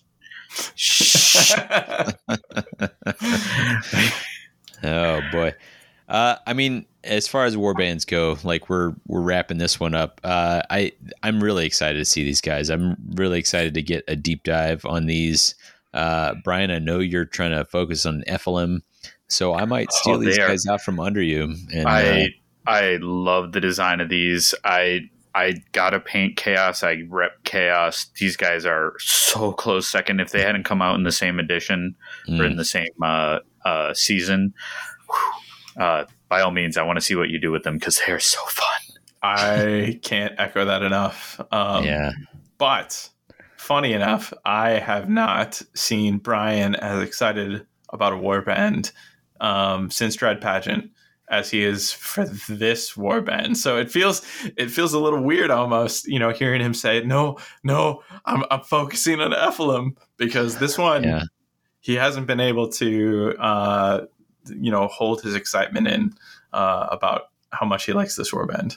Well, gentlemen, that leaves us with just one more thing in the new releases, and that is, I'm going to just say it, the weirdest of the 4 things that we are covering here in our brief overview of the Deluge of Releases, and that is the Void Curse Thrall's Rivals deck. Skylar, you've been our point man on this. why don't you give us the kind of overview of this, maybe some theme and the plot card? Yeah, absolutely. You know what? I'm gonna take a page out of Brian's book here, and I'm gonna read for you, our dear listeners, the Void Curse Thralls. You're gonna read the art card? Yes, the art card reads rad. So good. Weirdly, there is a full card art inclusion in here, which totally awesome. Agree. I genuinely hope we see more of this. Yeah, totally. Is it Ephelum? I think Ephelum has their plot card on the back side of their, like, here's the cards that come in the deck. And I remember seeing that. I'm like, lame. Like, I wish that these were two separate cards. Yeah. So, with no further ado, the Void Curse Thralls. A curious affliction has been observed in Weird Hollow. Loosed realm shaper energies strike living creatures and alter them to some unknown purpose. More sinister still, those affected appear to lose their volition, becoming vessels for power and will not their own. While little is known about these emotionless, void-cursed thralls, what is certain is that they are entirely devoted to their mysterious cause, forgoing sleep, safety, and in some cases, survival. Those who seek to prevent or defeat them risk falling prey to the same cosmic hex, their flesh being slowly claimed by the star-dotted blackness of the void itself until they are a little more than silhouettes. And I think this deck does an incredible job of leaning into exactly what is written there. Yeah. So to jump into our next piece, we have their plot card. So a quick breakdown of that is So this is plot locked. So for championship, that matters, right? Because at this point in time, if you want to pick a card from here, that means you're going to forgo cards from Tooth and Claw, Daring Delvers, and Fearsome Fortress, which I think is rather interesting. It's a big ask because there's some good stuff in there. Yeah, absolutely. Yep. If you're rocking Void Curse Thralls, it comes with this plot card. It defines first Void Cursed. At the start of a round, if there are no friendly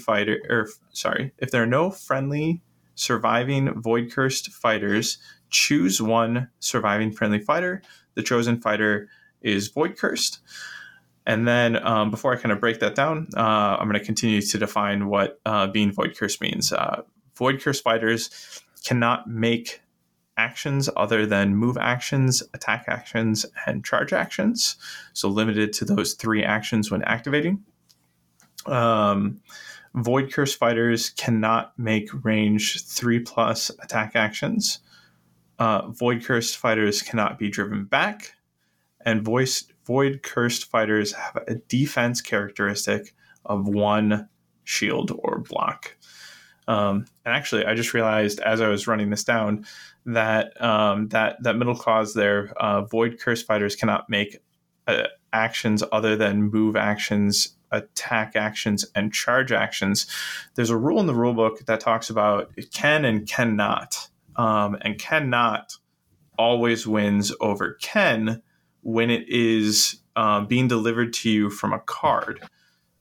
So, like, if the rule book says cannot and a card says can, it wins, right? Because cards win over the rule book. But when two cards are telling you can and cannot wins. So I made a point as I was running that down to say that Void Curse fighters cannot make move, attack, or charge actions when activated. But really, it's not limited to when they're activated. They straight can't do it at all. There's no card. There's no card that can break that rule for them because the cannot that this plot card is bringing is winning. So that's interesting. And my favorite bit about this. So the Sepulchral Guard finally don't rely on the tokens, but they can't make a move if they're a Void Curse Thrall. No, they can make a. They can make a move. They can make a move. Just don't void curse the Sepulchral Warden. Exactly. Yeah. Yep. Gotcha. Yep. And my favorite bit about this pot card, and I think as we kind of dive into the deck, you'll see why. Because is that the first bit there at the start of a round, if there are no surviving friendly Void Curse fighters, choose one surviving friendly fighter and make them Void Cursed. So you're going into every round with a guaranteed Void Cursed fighter at the start of that round. And you're going to hear the word Void Cursed a lot, by the way, as we run this down. I think that's really great and something that these keyword puzzles kind of miss out on sometimes, is that they can't guarantee at the beginning of every round that you will have that keyword in play. But this goes that step to make sure that you will. Yeah. So as an example, I think this question may be valuable to listeners that may be confused on what actions can or can't be taken. So if Dientelos and the Exiled Dead are playing against Void Cursed, or if they are playing with the Void Cursed deck, one of the zombies, if they are Void Cursed, they can only move, attack, or charge, right? Right. But if Dientelos tells them to do the dance, they can still do that. Well, right. so because Dientelos, as long as Dientelos is not Void Cursed. Right. But there if Dientelos is Void Cursed, then he can't do his dance action because he can only move, charge, or attack. Exactly. Okay. I understood that. I just wanted to point that out to listeners that may be questioning. So, and that last caveat of the Void Curse fighters have a defense characteristic of 1 block, like that really kind of influences what warbands are going to be looking at this. If you're a warband that really wants to live or die on your 2 defense dice, then maybe this is a tough pick for you. Agree. Right. But we'll know more about that once we take a look at the cards. So when taking a look at these cards, as the point man on this deck, I would like both Davey and Brian to take a pick first when we're discussing favorites. So with that, I'm stealing the wheel. And Davey, would you tell me what your favorite objective is here? Well, that's a tough one, but I think I'm going to go with Gathered Thralls. This is a 2 glory surge. It's a duel. Score this immediately after an opponent's activation step. If 3 or more Void Cursed fighters are adjacent to each other, and 1 or more of those fighters are enemy fighters. And this feels like Scrum from the Beastgrave era. It's purely positioning plus a little bit of application. The deck has some ways to turn the enemy warband into Void Cursed. I am really interested in how this deck operates. Like, it has a gold card. Maybe one of you will pick, but like this idea of like, it's this crazy, like you talked about, like this Void Curse thing in the thematics. You're spreading this infection, and this one does that. I love a 2 glory positioning surge. I actually don't know if this is good or not, but I really want to investigate it. Brian, what other objective in this deck did you enjoy? Beside Skylar's Unwitting Stance, I chose Unwitting Guardians. Score this in an end phase if 1 or more friendly Void Cursed fighters are on a feature token. For 1 glory end phase, seems pretty simple. You get a Void Cursed right out the gate, stand them on a feature token, reliable glory. Seems like a safe pick. Fair enough. Skylar, you're a point man on this one. What did you like? Yeah. So when we had Josh earlier on the episode, we were able to tackle 4 cards in an episode. So, oh wow, you dirty dog! With that in mind, I'm going to tackle 3 and 4 here. All right. So first, I want to point out their gold card, as Davey referenced earlier, is Reshaped Realm. Score this in an end phase if each surviving fighter is Void Cursed. So that's your friendly and your enemy fighters, all Void Cursed for glory. Yeah. I think a 4 glory end phase is enough for you to like consider this being like, well, maybe I build a deck around this. Like that is spicy. Agree. I love this as a goal card. I think it's certainly going to be better against elite warbands. Yep. I think when this scores, it's going to be so exciting. Yeah. Yeah. Agree. Does this go in Davy's bucket list score items? Already did. Nice. Perfect. Well, my other choice here is Tipping Point. So Tipping Point, I actually don't think this is a good card, but it is one that I wanted to highlight because it's a favorite. I think it's a really interesting card, and narratively, again, that's been grabbing me lately. At least with this full set of releases. I think we should definitely say for the narrative on this, each of the flavor text, if there is flavor text on these cards, is a journal entry in a scientist studying this void curse. Ooh, and yeah. Really fun. Absolutely. Yeah. If you're not familiar with the scholar Tinus von Artsen, you're going to be. He's going to make sure of it.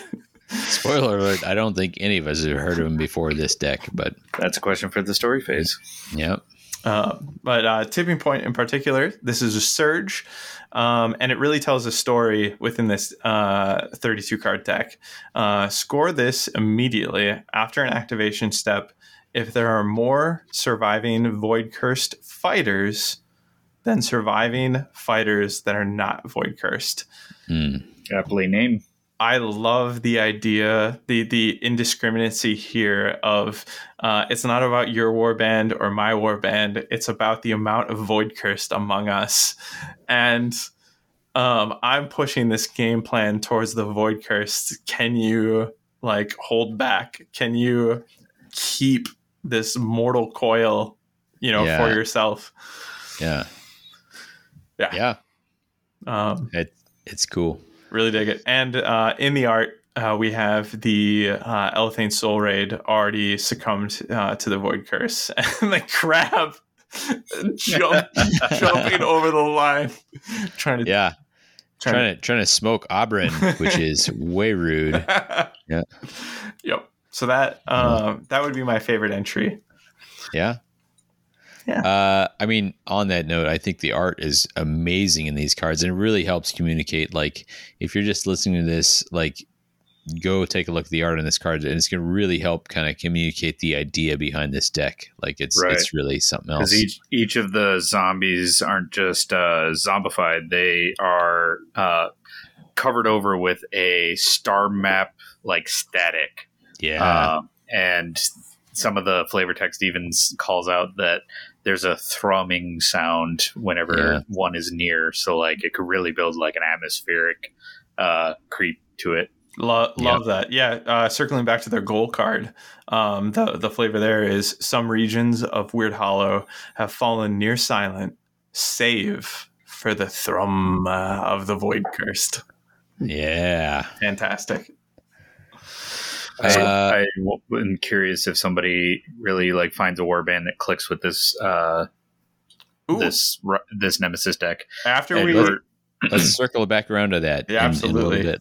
Agree. So on that note, Brian. Oh yeah, go ahead. Brian, go ahead and give us your favorite gambit. My favorite gambit is going to be the bestest gambit, and the gambit that this warband is going to be praying for to come up. Void Cursed Assault. Oh, you dirty dog. Yeah!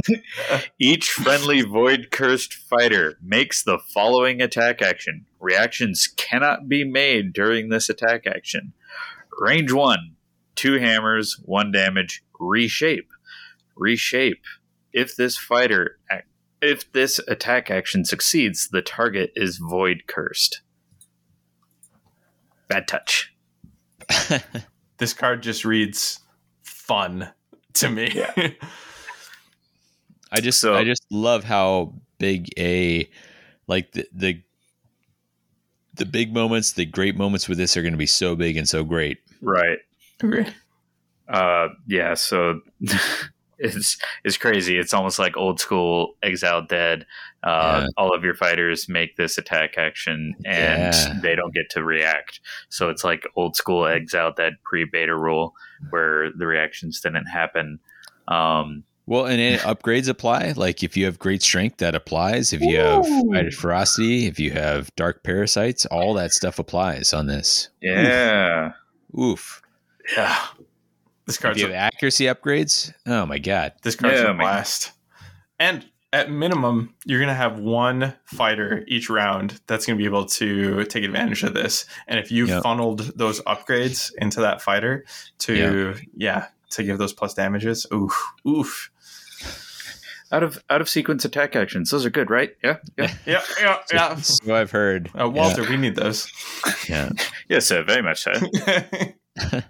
So, Davey, up next, what's your favorite gambit? Yeah. So, what I really like about the design on this deck is it has you have to balance this. Like, how much effort am I going to put into making people void cursed versus how many ways am I going to capitalize on people being void cursed? And one of the ways you can capitalize on it is with forced movements. And this is choose a friendly void cursed fighter, make one move action with the chosen fighter. Wild. Like you can have charge. You can use this to move somebody to safety. You can use this to move like somebody into a position to make multiple attacks. Like you can really, there's a ton of stuff you can surprise with on here. Caveat being, you got to get them void cursed. And so obviously you've always got somebody void cursed, but are you going to try to get more than one, or how are you going to do that? But that's very emblematic of a number of the gambits in this deck, which are choose somebody who's void cursed, do a very powerful thing with that person who is void cursed.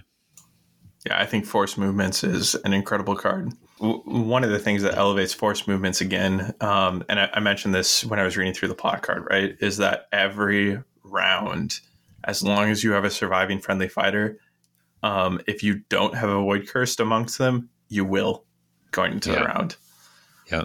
And I think that really brings something to this game plan into considering this deck across Nemesis and Championship. Yeah. I suppose with that, I'll jump into my favorite gambit here, which is Involuntary Advance. So this card reads, choose a void curse fighter, push the chosen fighter 1 hex. And that is wild because you can choose an enemy void cursed. If you manage to set that up, you can choose a friendly void cursed. So this card is essentially flexibly and without range limitations, a distraction or a sidestep. Wow. I love this card. Push tech is dope. Agree. Yeah, as well you should. Like the payoff for getting more void cursed out there on this is really high. And to that end, segue, Reshaping Burst, another gambit in this deck, and one to their game plan. Choose a void cursed fighter, roll a magic dice for each fighter within 2 hexes of the chosen fighter, and on a roll of a focus, that fighter is void cursed.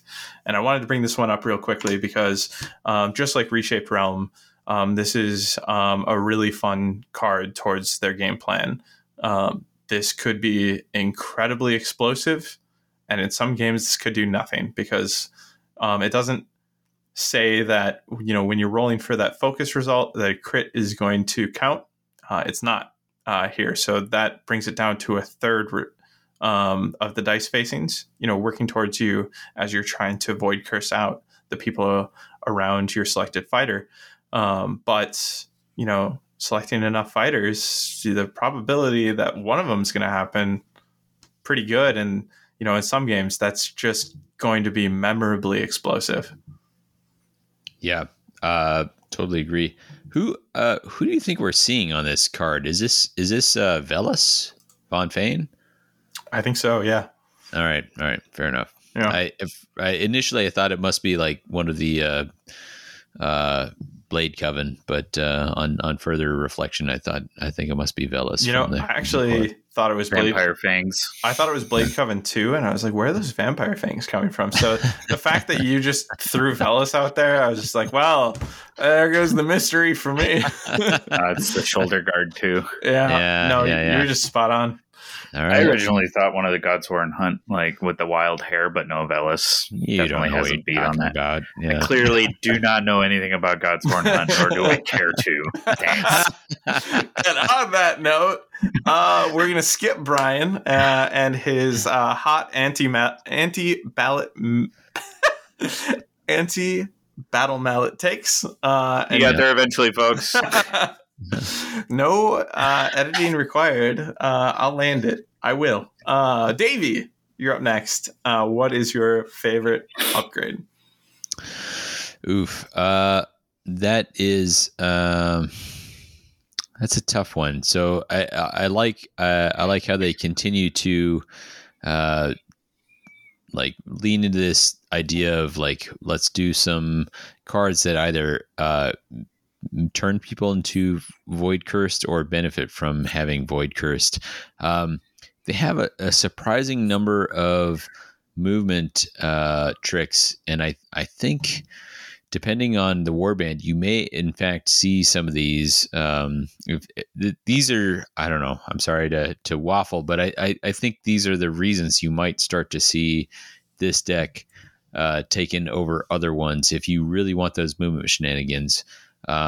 And so I'm talking about like refashion priorities. And this is a reaction. Use this after another fighter's move action or attack action. That's not another friendly fighter. That's any other fighter's move action or attack action. If that fighter is not adjacent to this fighter can make a move action that must end on a feature token. That this reaction cannot be used more than once per round. This is an incredible reaction to use for warbands that care about standing on things. And there's kind of a partner one that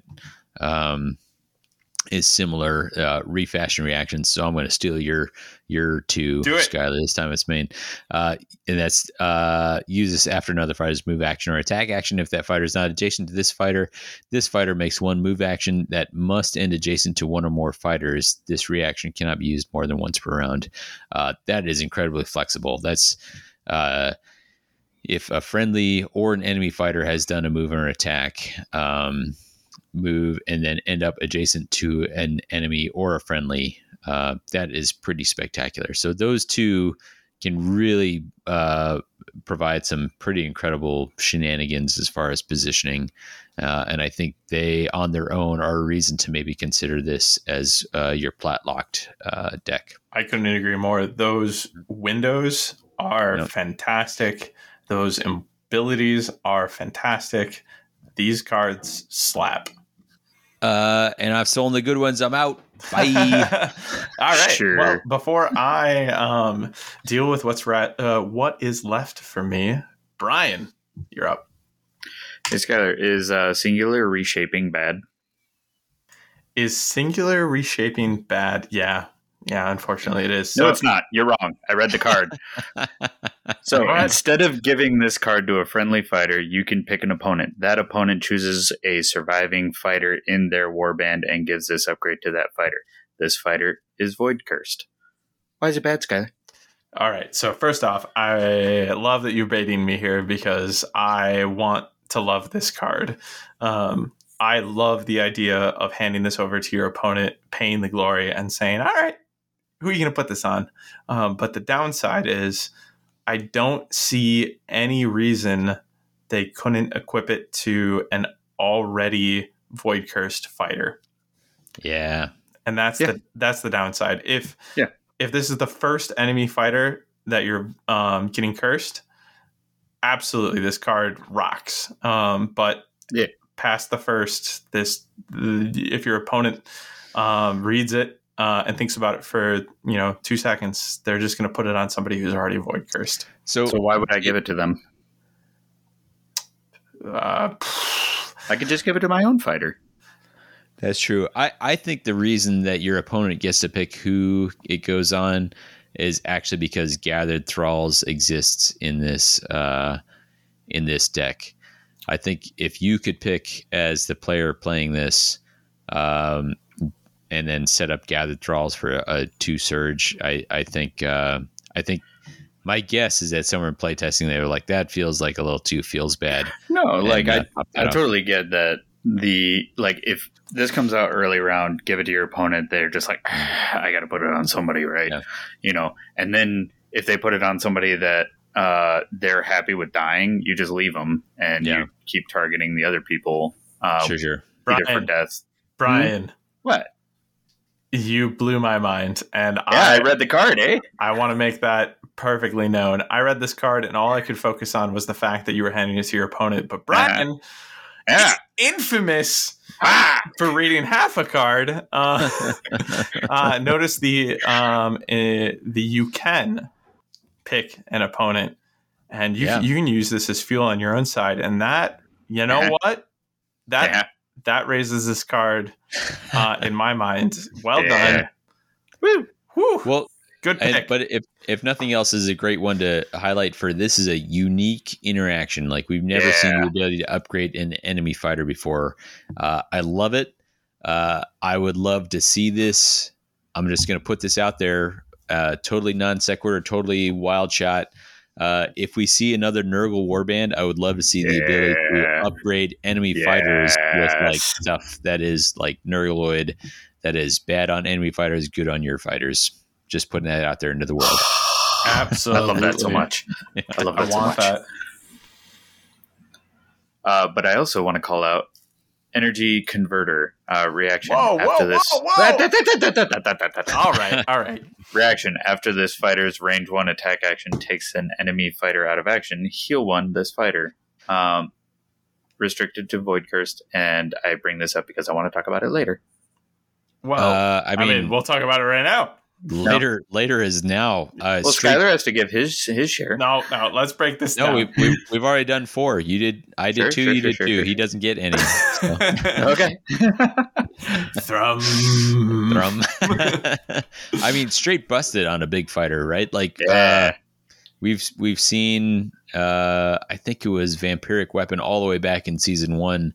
That was great on some of these. I like that this is down to a range 1 attack action. That makes it not as insane as it could be. I can't imagine how like the stories that this card is going to bring to the table. Imagine fighting the exiled dead and running Mighty Swing and Energy Converter. Oh no. You're on a hope and a prayer, you're vulnerable, whoever you are, and you've got a range 1 attack, you run in with Mighty Swing and you just execute, right? And you're going to heal after every one of those successful executions. Yeah. I was thinking of this on go ahead. I was thinking of this on Mollog. And we'll talk about that later, but I was like, God, a large fighter, if they're able to just smack you at range 1, granted, most of them usually prefer their range 2 attacks, but Mollog does have a range 1 scything, so that could be a problem. I mean, that's where I come down on this is like they must have looked at this and said, if we make them have to be, so it's restricted to Void Cursed, and it has to be range 1, that's enough restriction. Because usually you see this sort of heal thing, say like this doesn't work on large fighters. Yeah. But I think they must have decided there was enough restrictions. Yeah, but if I could just pick my Void Curse fighter to be my large Rothgorn, his range 1 attack action is 3 damage. Like, that's pretty good. Yeah. It's good. It's cool. I think this card is another reason people will choose this deck. And interesting. For that alone, it excites me. Yeah. No, this card's cool. Davey, correct me if I'm wrong. So as long as I've been in the game, I can't think of a heal trigger this good. You mean on an upgrade? On an upgrade. Yeah, probably in the Beastgrave era. I don't think they've done something like this. Listeners, you're welcome to correct us on this. Most of my memories are attached to Shadespire Nightvault era cards, so that are on this like level. Really, and I'm not saying this is busted. I think they've made some great choices on how to restrict this. But agree. I really like the Void Curse restriction here. I think that's really fun. Yep. Yeah, because here's the thing: like, if you want to put this on somebody, what you're not going to be able to do is power them up for like super powerful defensive, because they're going to be stuck on one block and they can't have like really rad actions because they can only attack and overcharge. See, I was worried about Rothgorn being a problem, but I forgot that he will stay at 1 shield instead of being inspired to 2 shield. Yep. I think they really threaded the needle on this card. Yep. And there's an interesting space too, where if you're kind of leaning away from Void Curse, but still pick this as your plot deck, right? Where it's like every round you're kind of only hoping for about one Void Cursed surviving friendly fighter. There's a chance where if your current Void Cursed of the round goes down, and you're like, you know what? For this particular matchup, I want to salvage this. There's that option as well. Sure. Which I think is really interesting in Championship. Just kind of exploring what bringing the Void Curse Thralls into your Championship deck can do for you. Yeah. It's a weird deck. And I'm looking forward to seeing it played. I think of any Rivals deck I've ever seen them put out, any Universal Rivals deck, this is the one I most want to see played as an entire deck, right? Same. Yeah. My initial thought was this is similar to Toxic Terrors in the sense of like, it kind of relies on itself. So it feels more like a Rivals deck where you start with this and then you add a warband that will complement it. And then you add cards to this deck, but you're taking a bulk of these cards. I think Toxic Terrors is like that because it relies so heavily on the poison keyword. This one may be a little less so, but you're still, if you're really going in on the mechanic of turning people into Void Cursed to try, if you're like actually trying to spread the zombie plague and get the whole board filled, because you can still target the fighters that aren't Void Cursed to kill them and remove them and just increase the percentage that is Void Cursed on the board. Sure, totally. That feels very space zombie. Yeah, agree. If you won't join us, die. Well, and without diving back into card categories that we've already covered, there are two reliable One Glory End Phase cards in this deck. Hyper reliable One Glory End Phase cards in this deck, and it's curious to see, how much cards like that fit into tipping you over into considering this as your plot card in both Nemesis and Championship. Yeah. Feel free to check those out. We got them posted on our blog. Shameless plug. Yeah. So I suppose even though 4 upgrades have been taken, there's actually a lot to talk about in the upgrade camp. So I'll jump in and throw one more at our listeners. There is Thrallmaker, which will help with your game plan, but it's not my pick. Check it out.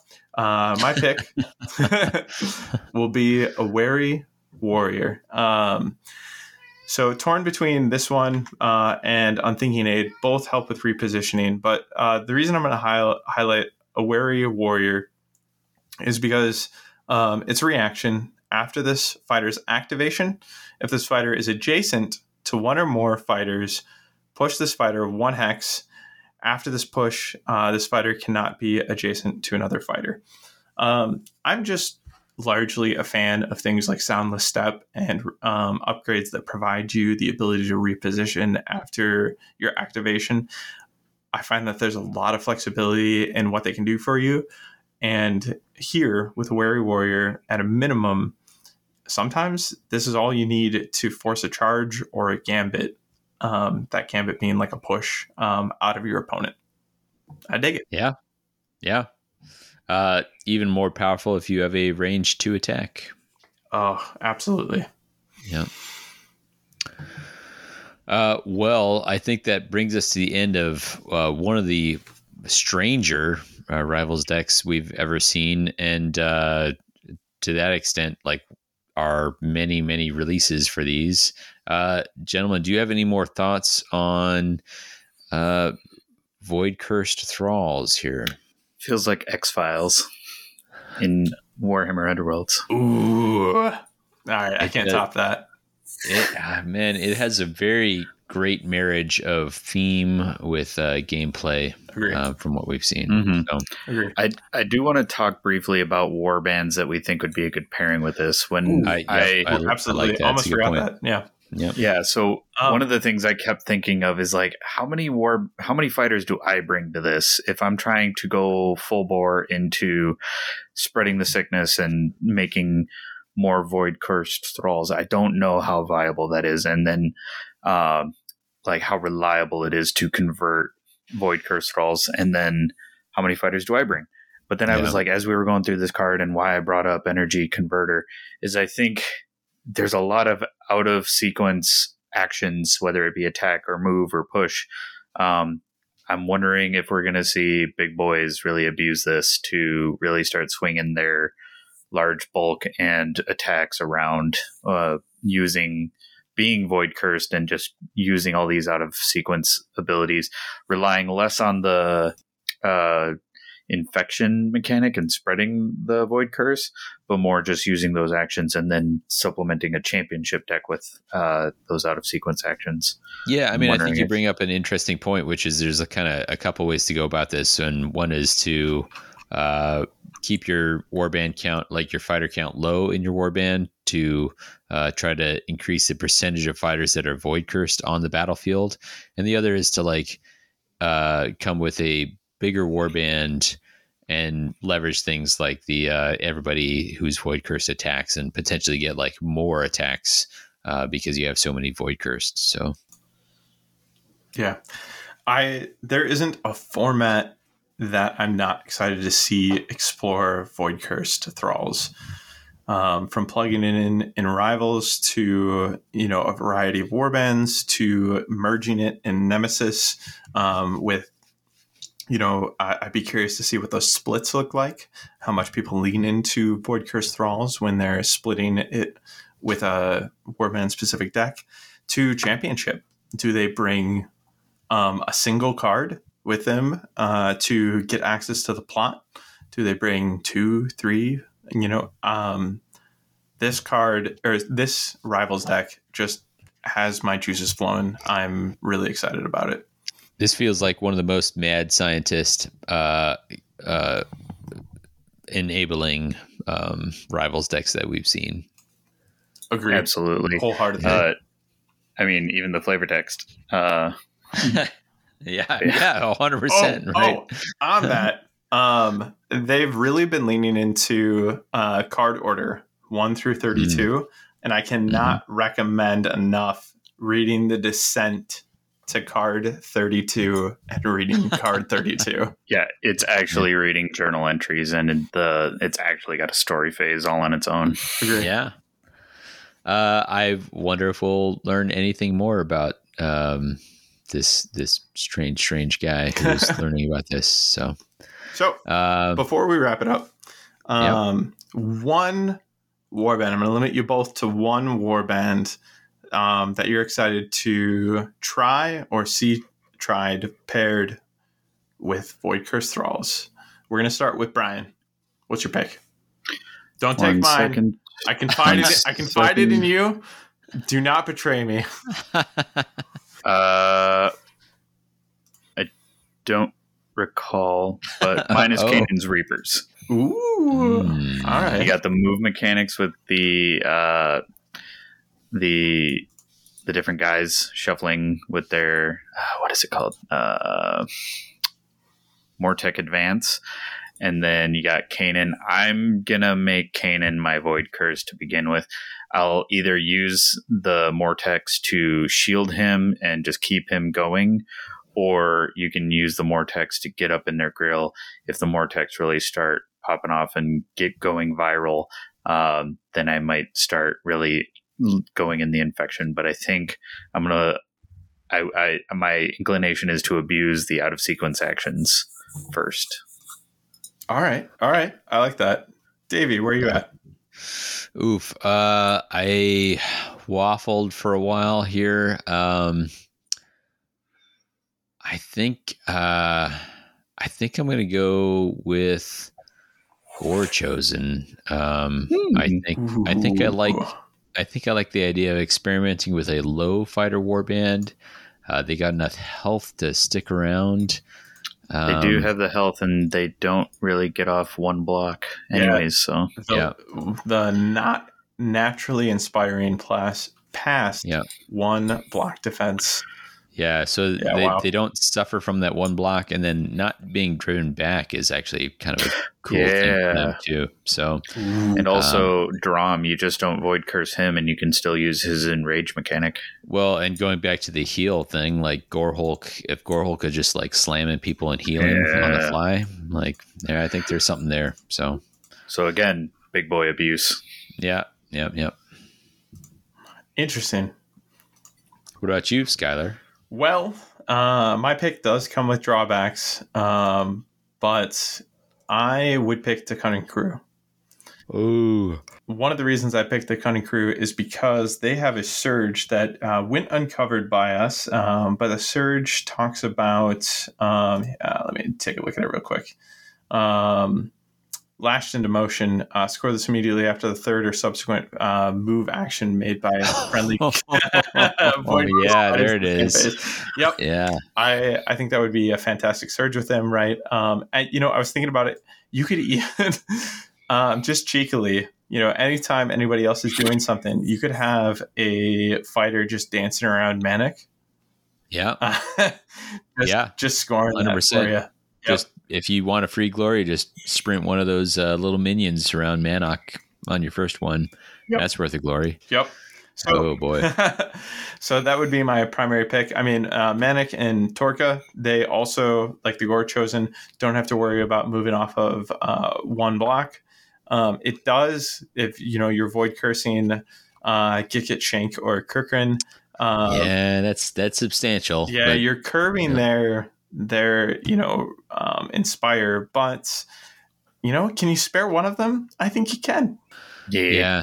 And you don't have to start there. And also like because you can't do range 3 attacks with those. So I guess Shank is in trouble until you get him a upgrade if you void curse him, but don't. I mean, Shank is garbage to begin with. Shank is garbage for attacks, but Shank is super money for supporting. So like just make him one of the last void cursed. But having void cursed range 2 fighters for those things that are like, because there's some things in there like if you attack somebody, they become void cursed as well. You can really leverage that off of your boss and Torka. Yeah. By the way, I'm letting words like garbage loose right now because we're filming back to back off the Trash Fire tournament here. We are, and speaking of which, it's getting late, so we're gonna wrap it up shortly here. I'm gonna throw it out for any last thoughts on any of these new releases here. One final thought from me is that the Battle Mallet podcast also has a format where they make sure to cover their favorite cards. And I recommend checking out their coverage when it releases for these same decks and seeing what they think about the Nemesis format with these decks, because they're definitely going to focus on those, and hearing what their favorites are. They might have some overlap. They might not. Curious where that overlap is. Love to hear about that overlap. I'm definitely going to check out their episode myself, and where the similarities lie, what their justification is for those similarities. Yeah, totally. Yeah, it's gonna be a good take. And we have a card by card breakdown in our blog. We each split up each deck, so you might get different takes on each deck, but we tried to pick something that we were really fired up about. I know I would have had to struggle through Far Striders. Yeah. But check out the blog. Because you're a bad person. Sue me. and to jump off of Brian there, our leads for this content, Void Curse Thralls was yours truly. Far Striders was Phil. Sepulchral Guard Josh, hence why we were able to grab him early on for that coverage. And Headsman was Brian. Davey, our sweet editor, and the one to come in and let us know that our takes are bad. And we're doing him a favor. We're recording 2 episodes back to back. He's got 4 weeks to work on this one. Yeah. No, I don't. Well, that's behind that. It's getting edited out. I don't have 4 weeks on this because we're going to have to drop this a week after the other one. Oh, baby. Absolutely. Yeah. Well, Davey. Also, if you're not a blog reader like I can barely read the cards, then you could also check out Path to Glory for their card by card coverage of every release. They don't know how they do it, but kudos to them. You know what? I want to jump on that with a shout out real quick. I was recently on a road trip and had the opportunity to catch up on some podcast content, and their Weird Hollow review was unique and had great energy behind it. They even dove into the boards, and I really appreciated that. That's cool. All right. Well, thanks, fellas. We're going to wrap it up here, though. As always, if you want to reach out to us, the best place is on Discord. We have our own. You can get us there. If that doesn't work for you, you can get us on Twitter at WTHcast or on email at whatthehexcast@gmail.com. There's lots of Mortal Realms content from the greater network. You can check that out at themortalrealms.com. Coming up, we are going to try to take a different spin on that starter set and bring on a returning or new player and kind of record their experience with that. TBD exactly how that's going to be determined. August 13th, championship tournament, Noble Knight Games, Fitchburg, Wisconsin. Oh my Come gosh. on down. Filming 2 episodes back to back. We almost forgot to mention that. Please. August 13th. August 13th. 13th. Championship. Madtown. It's going to be great. Throwdown Q3. Chicagoland. Get your butts up here. Yeah, once we work our way through some of this, some of this new content, we are looking to do some championship coverage, which we haven't had a chance to do in a while. Gentlemen, can I interest you in a Flavatext quiz? Oh, please do. Oh, yes, of course. This is a quote attributed to one of my main men from this past weekend, or a little further away. That would be Oberyn the Bold. Quote, "Did they always look like that?" I know exactly what card this is. Brian, do you want to shot at this? Spoilers, it's from Void Curse Thralls. Oh. Yeah, I don't know. It's Forbidden Thralls. Yes. And to add to that, I would like to call out that he is known as Oberyn the Bold, not Oberyn the Observant. Oberyn the Bro with knockback. Yes, you are correct. Well done.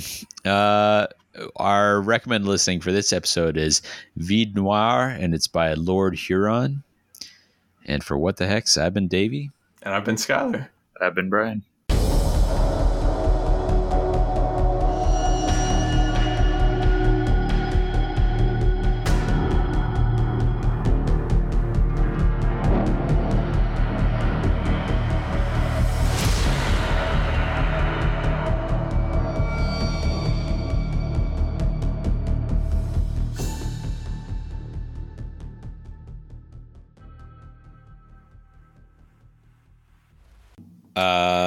Gambit unchanged essentially from its original incarnation. Ooh, that's not correct. Was it not? So it took 2 nerfs, one direct and one indirect. So the direct is it's now limited to adjacent fighters. Was it not adjacent before? It was not. It was just taken out of action. Okay. And the indirect nerf is there have been some pretty, not too substantial, but broad defensive upgrades. So fighters are going to go down less often. Fair enough. Sorry for the actually moment there. Got me good. You son of a bitch. Yeah, no, I like seeing Davey get schooled. Davey's like editing this out. Just writing myself some notes for where to edit this out. This was a mistake. And mute Josh's entire sound line. I mean, only Josh would have been dumb enough to take it before. I don't know. All right.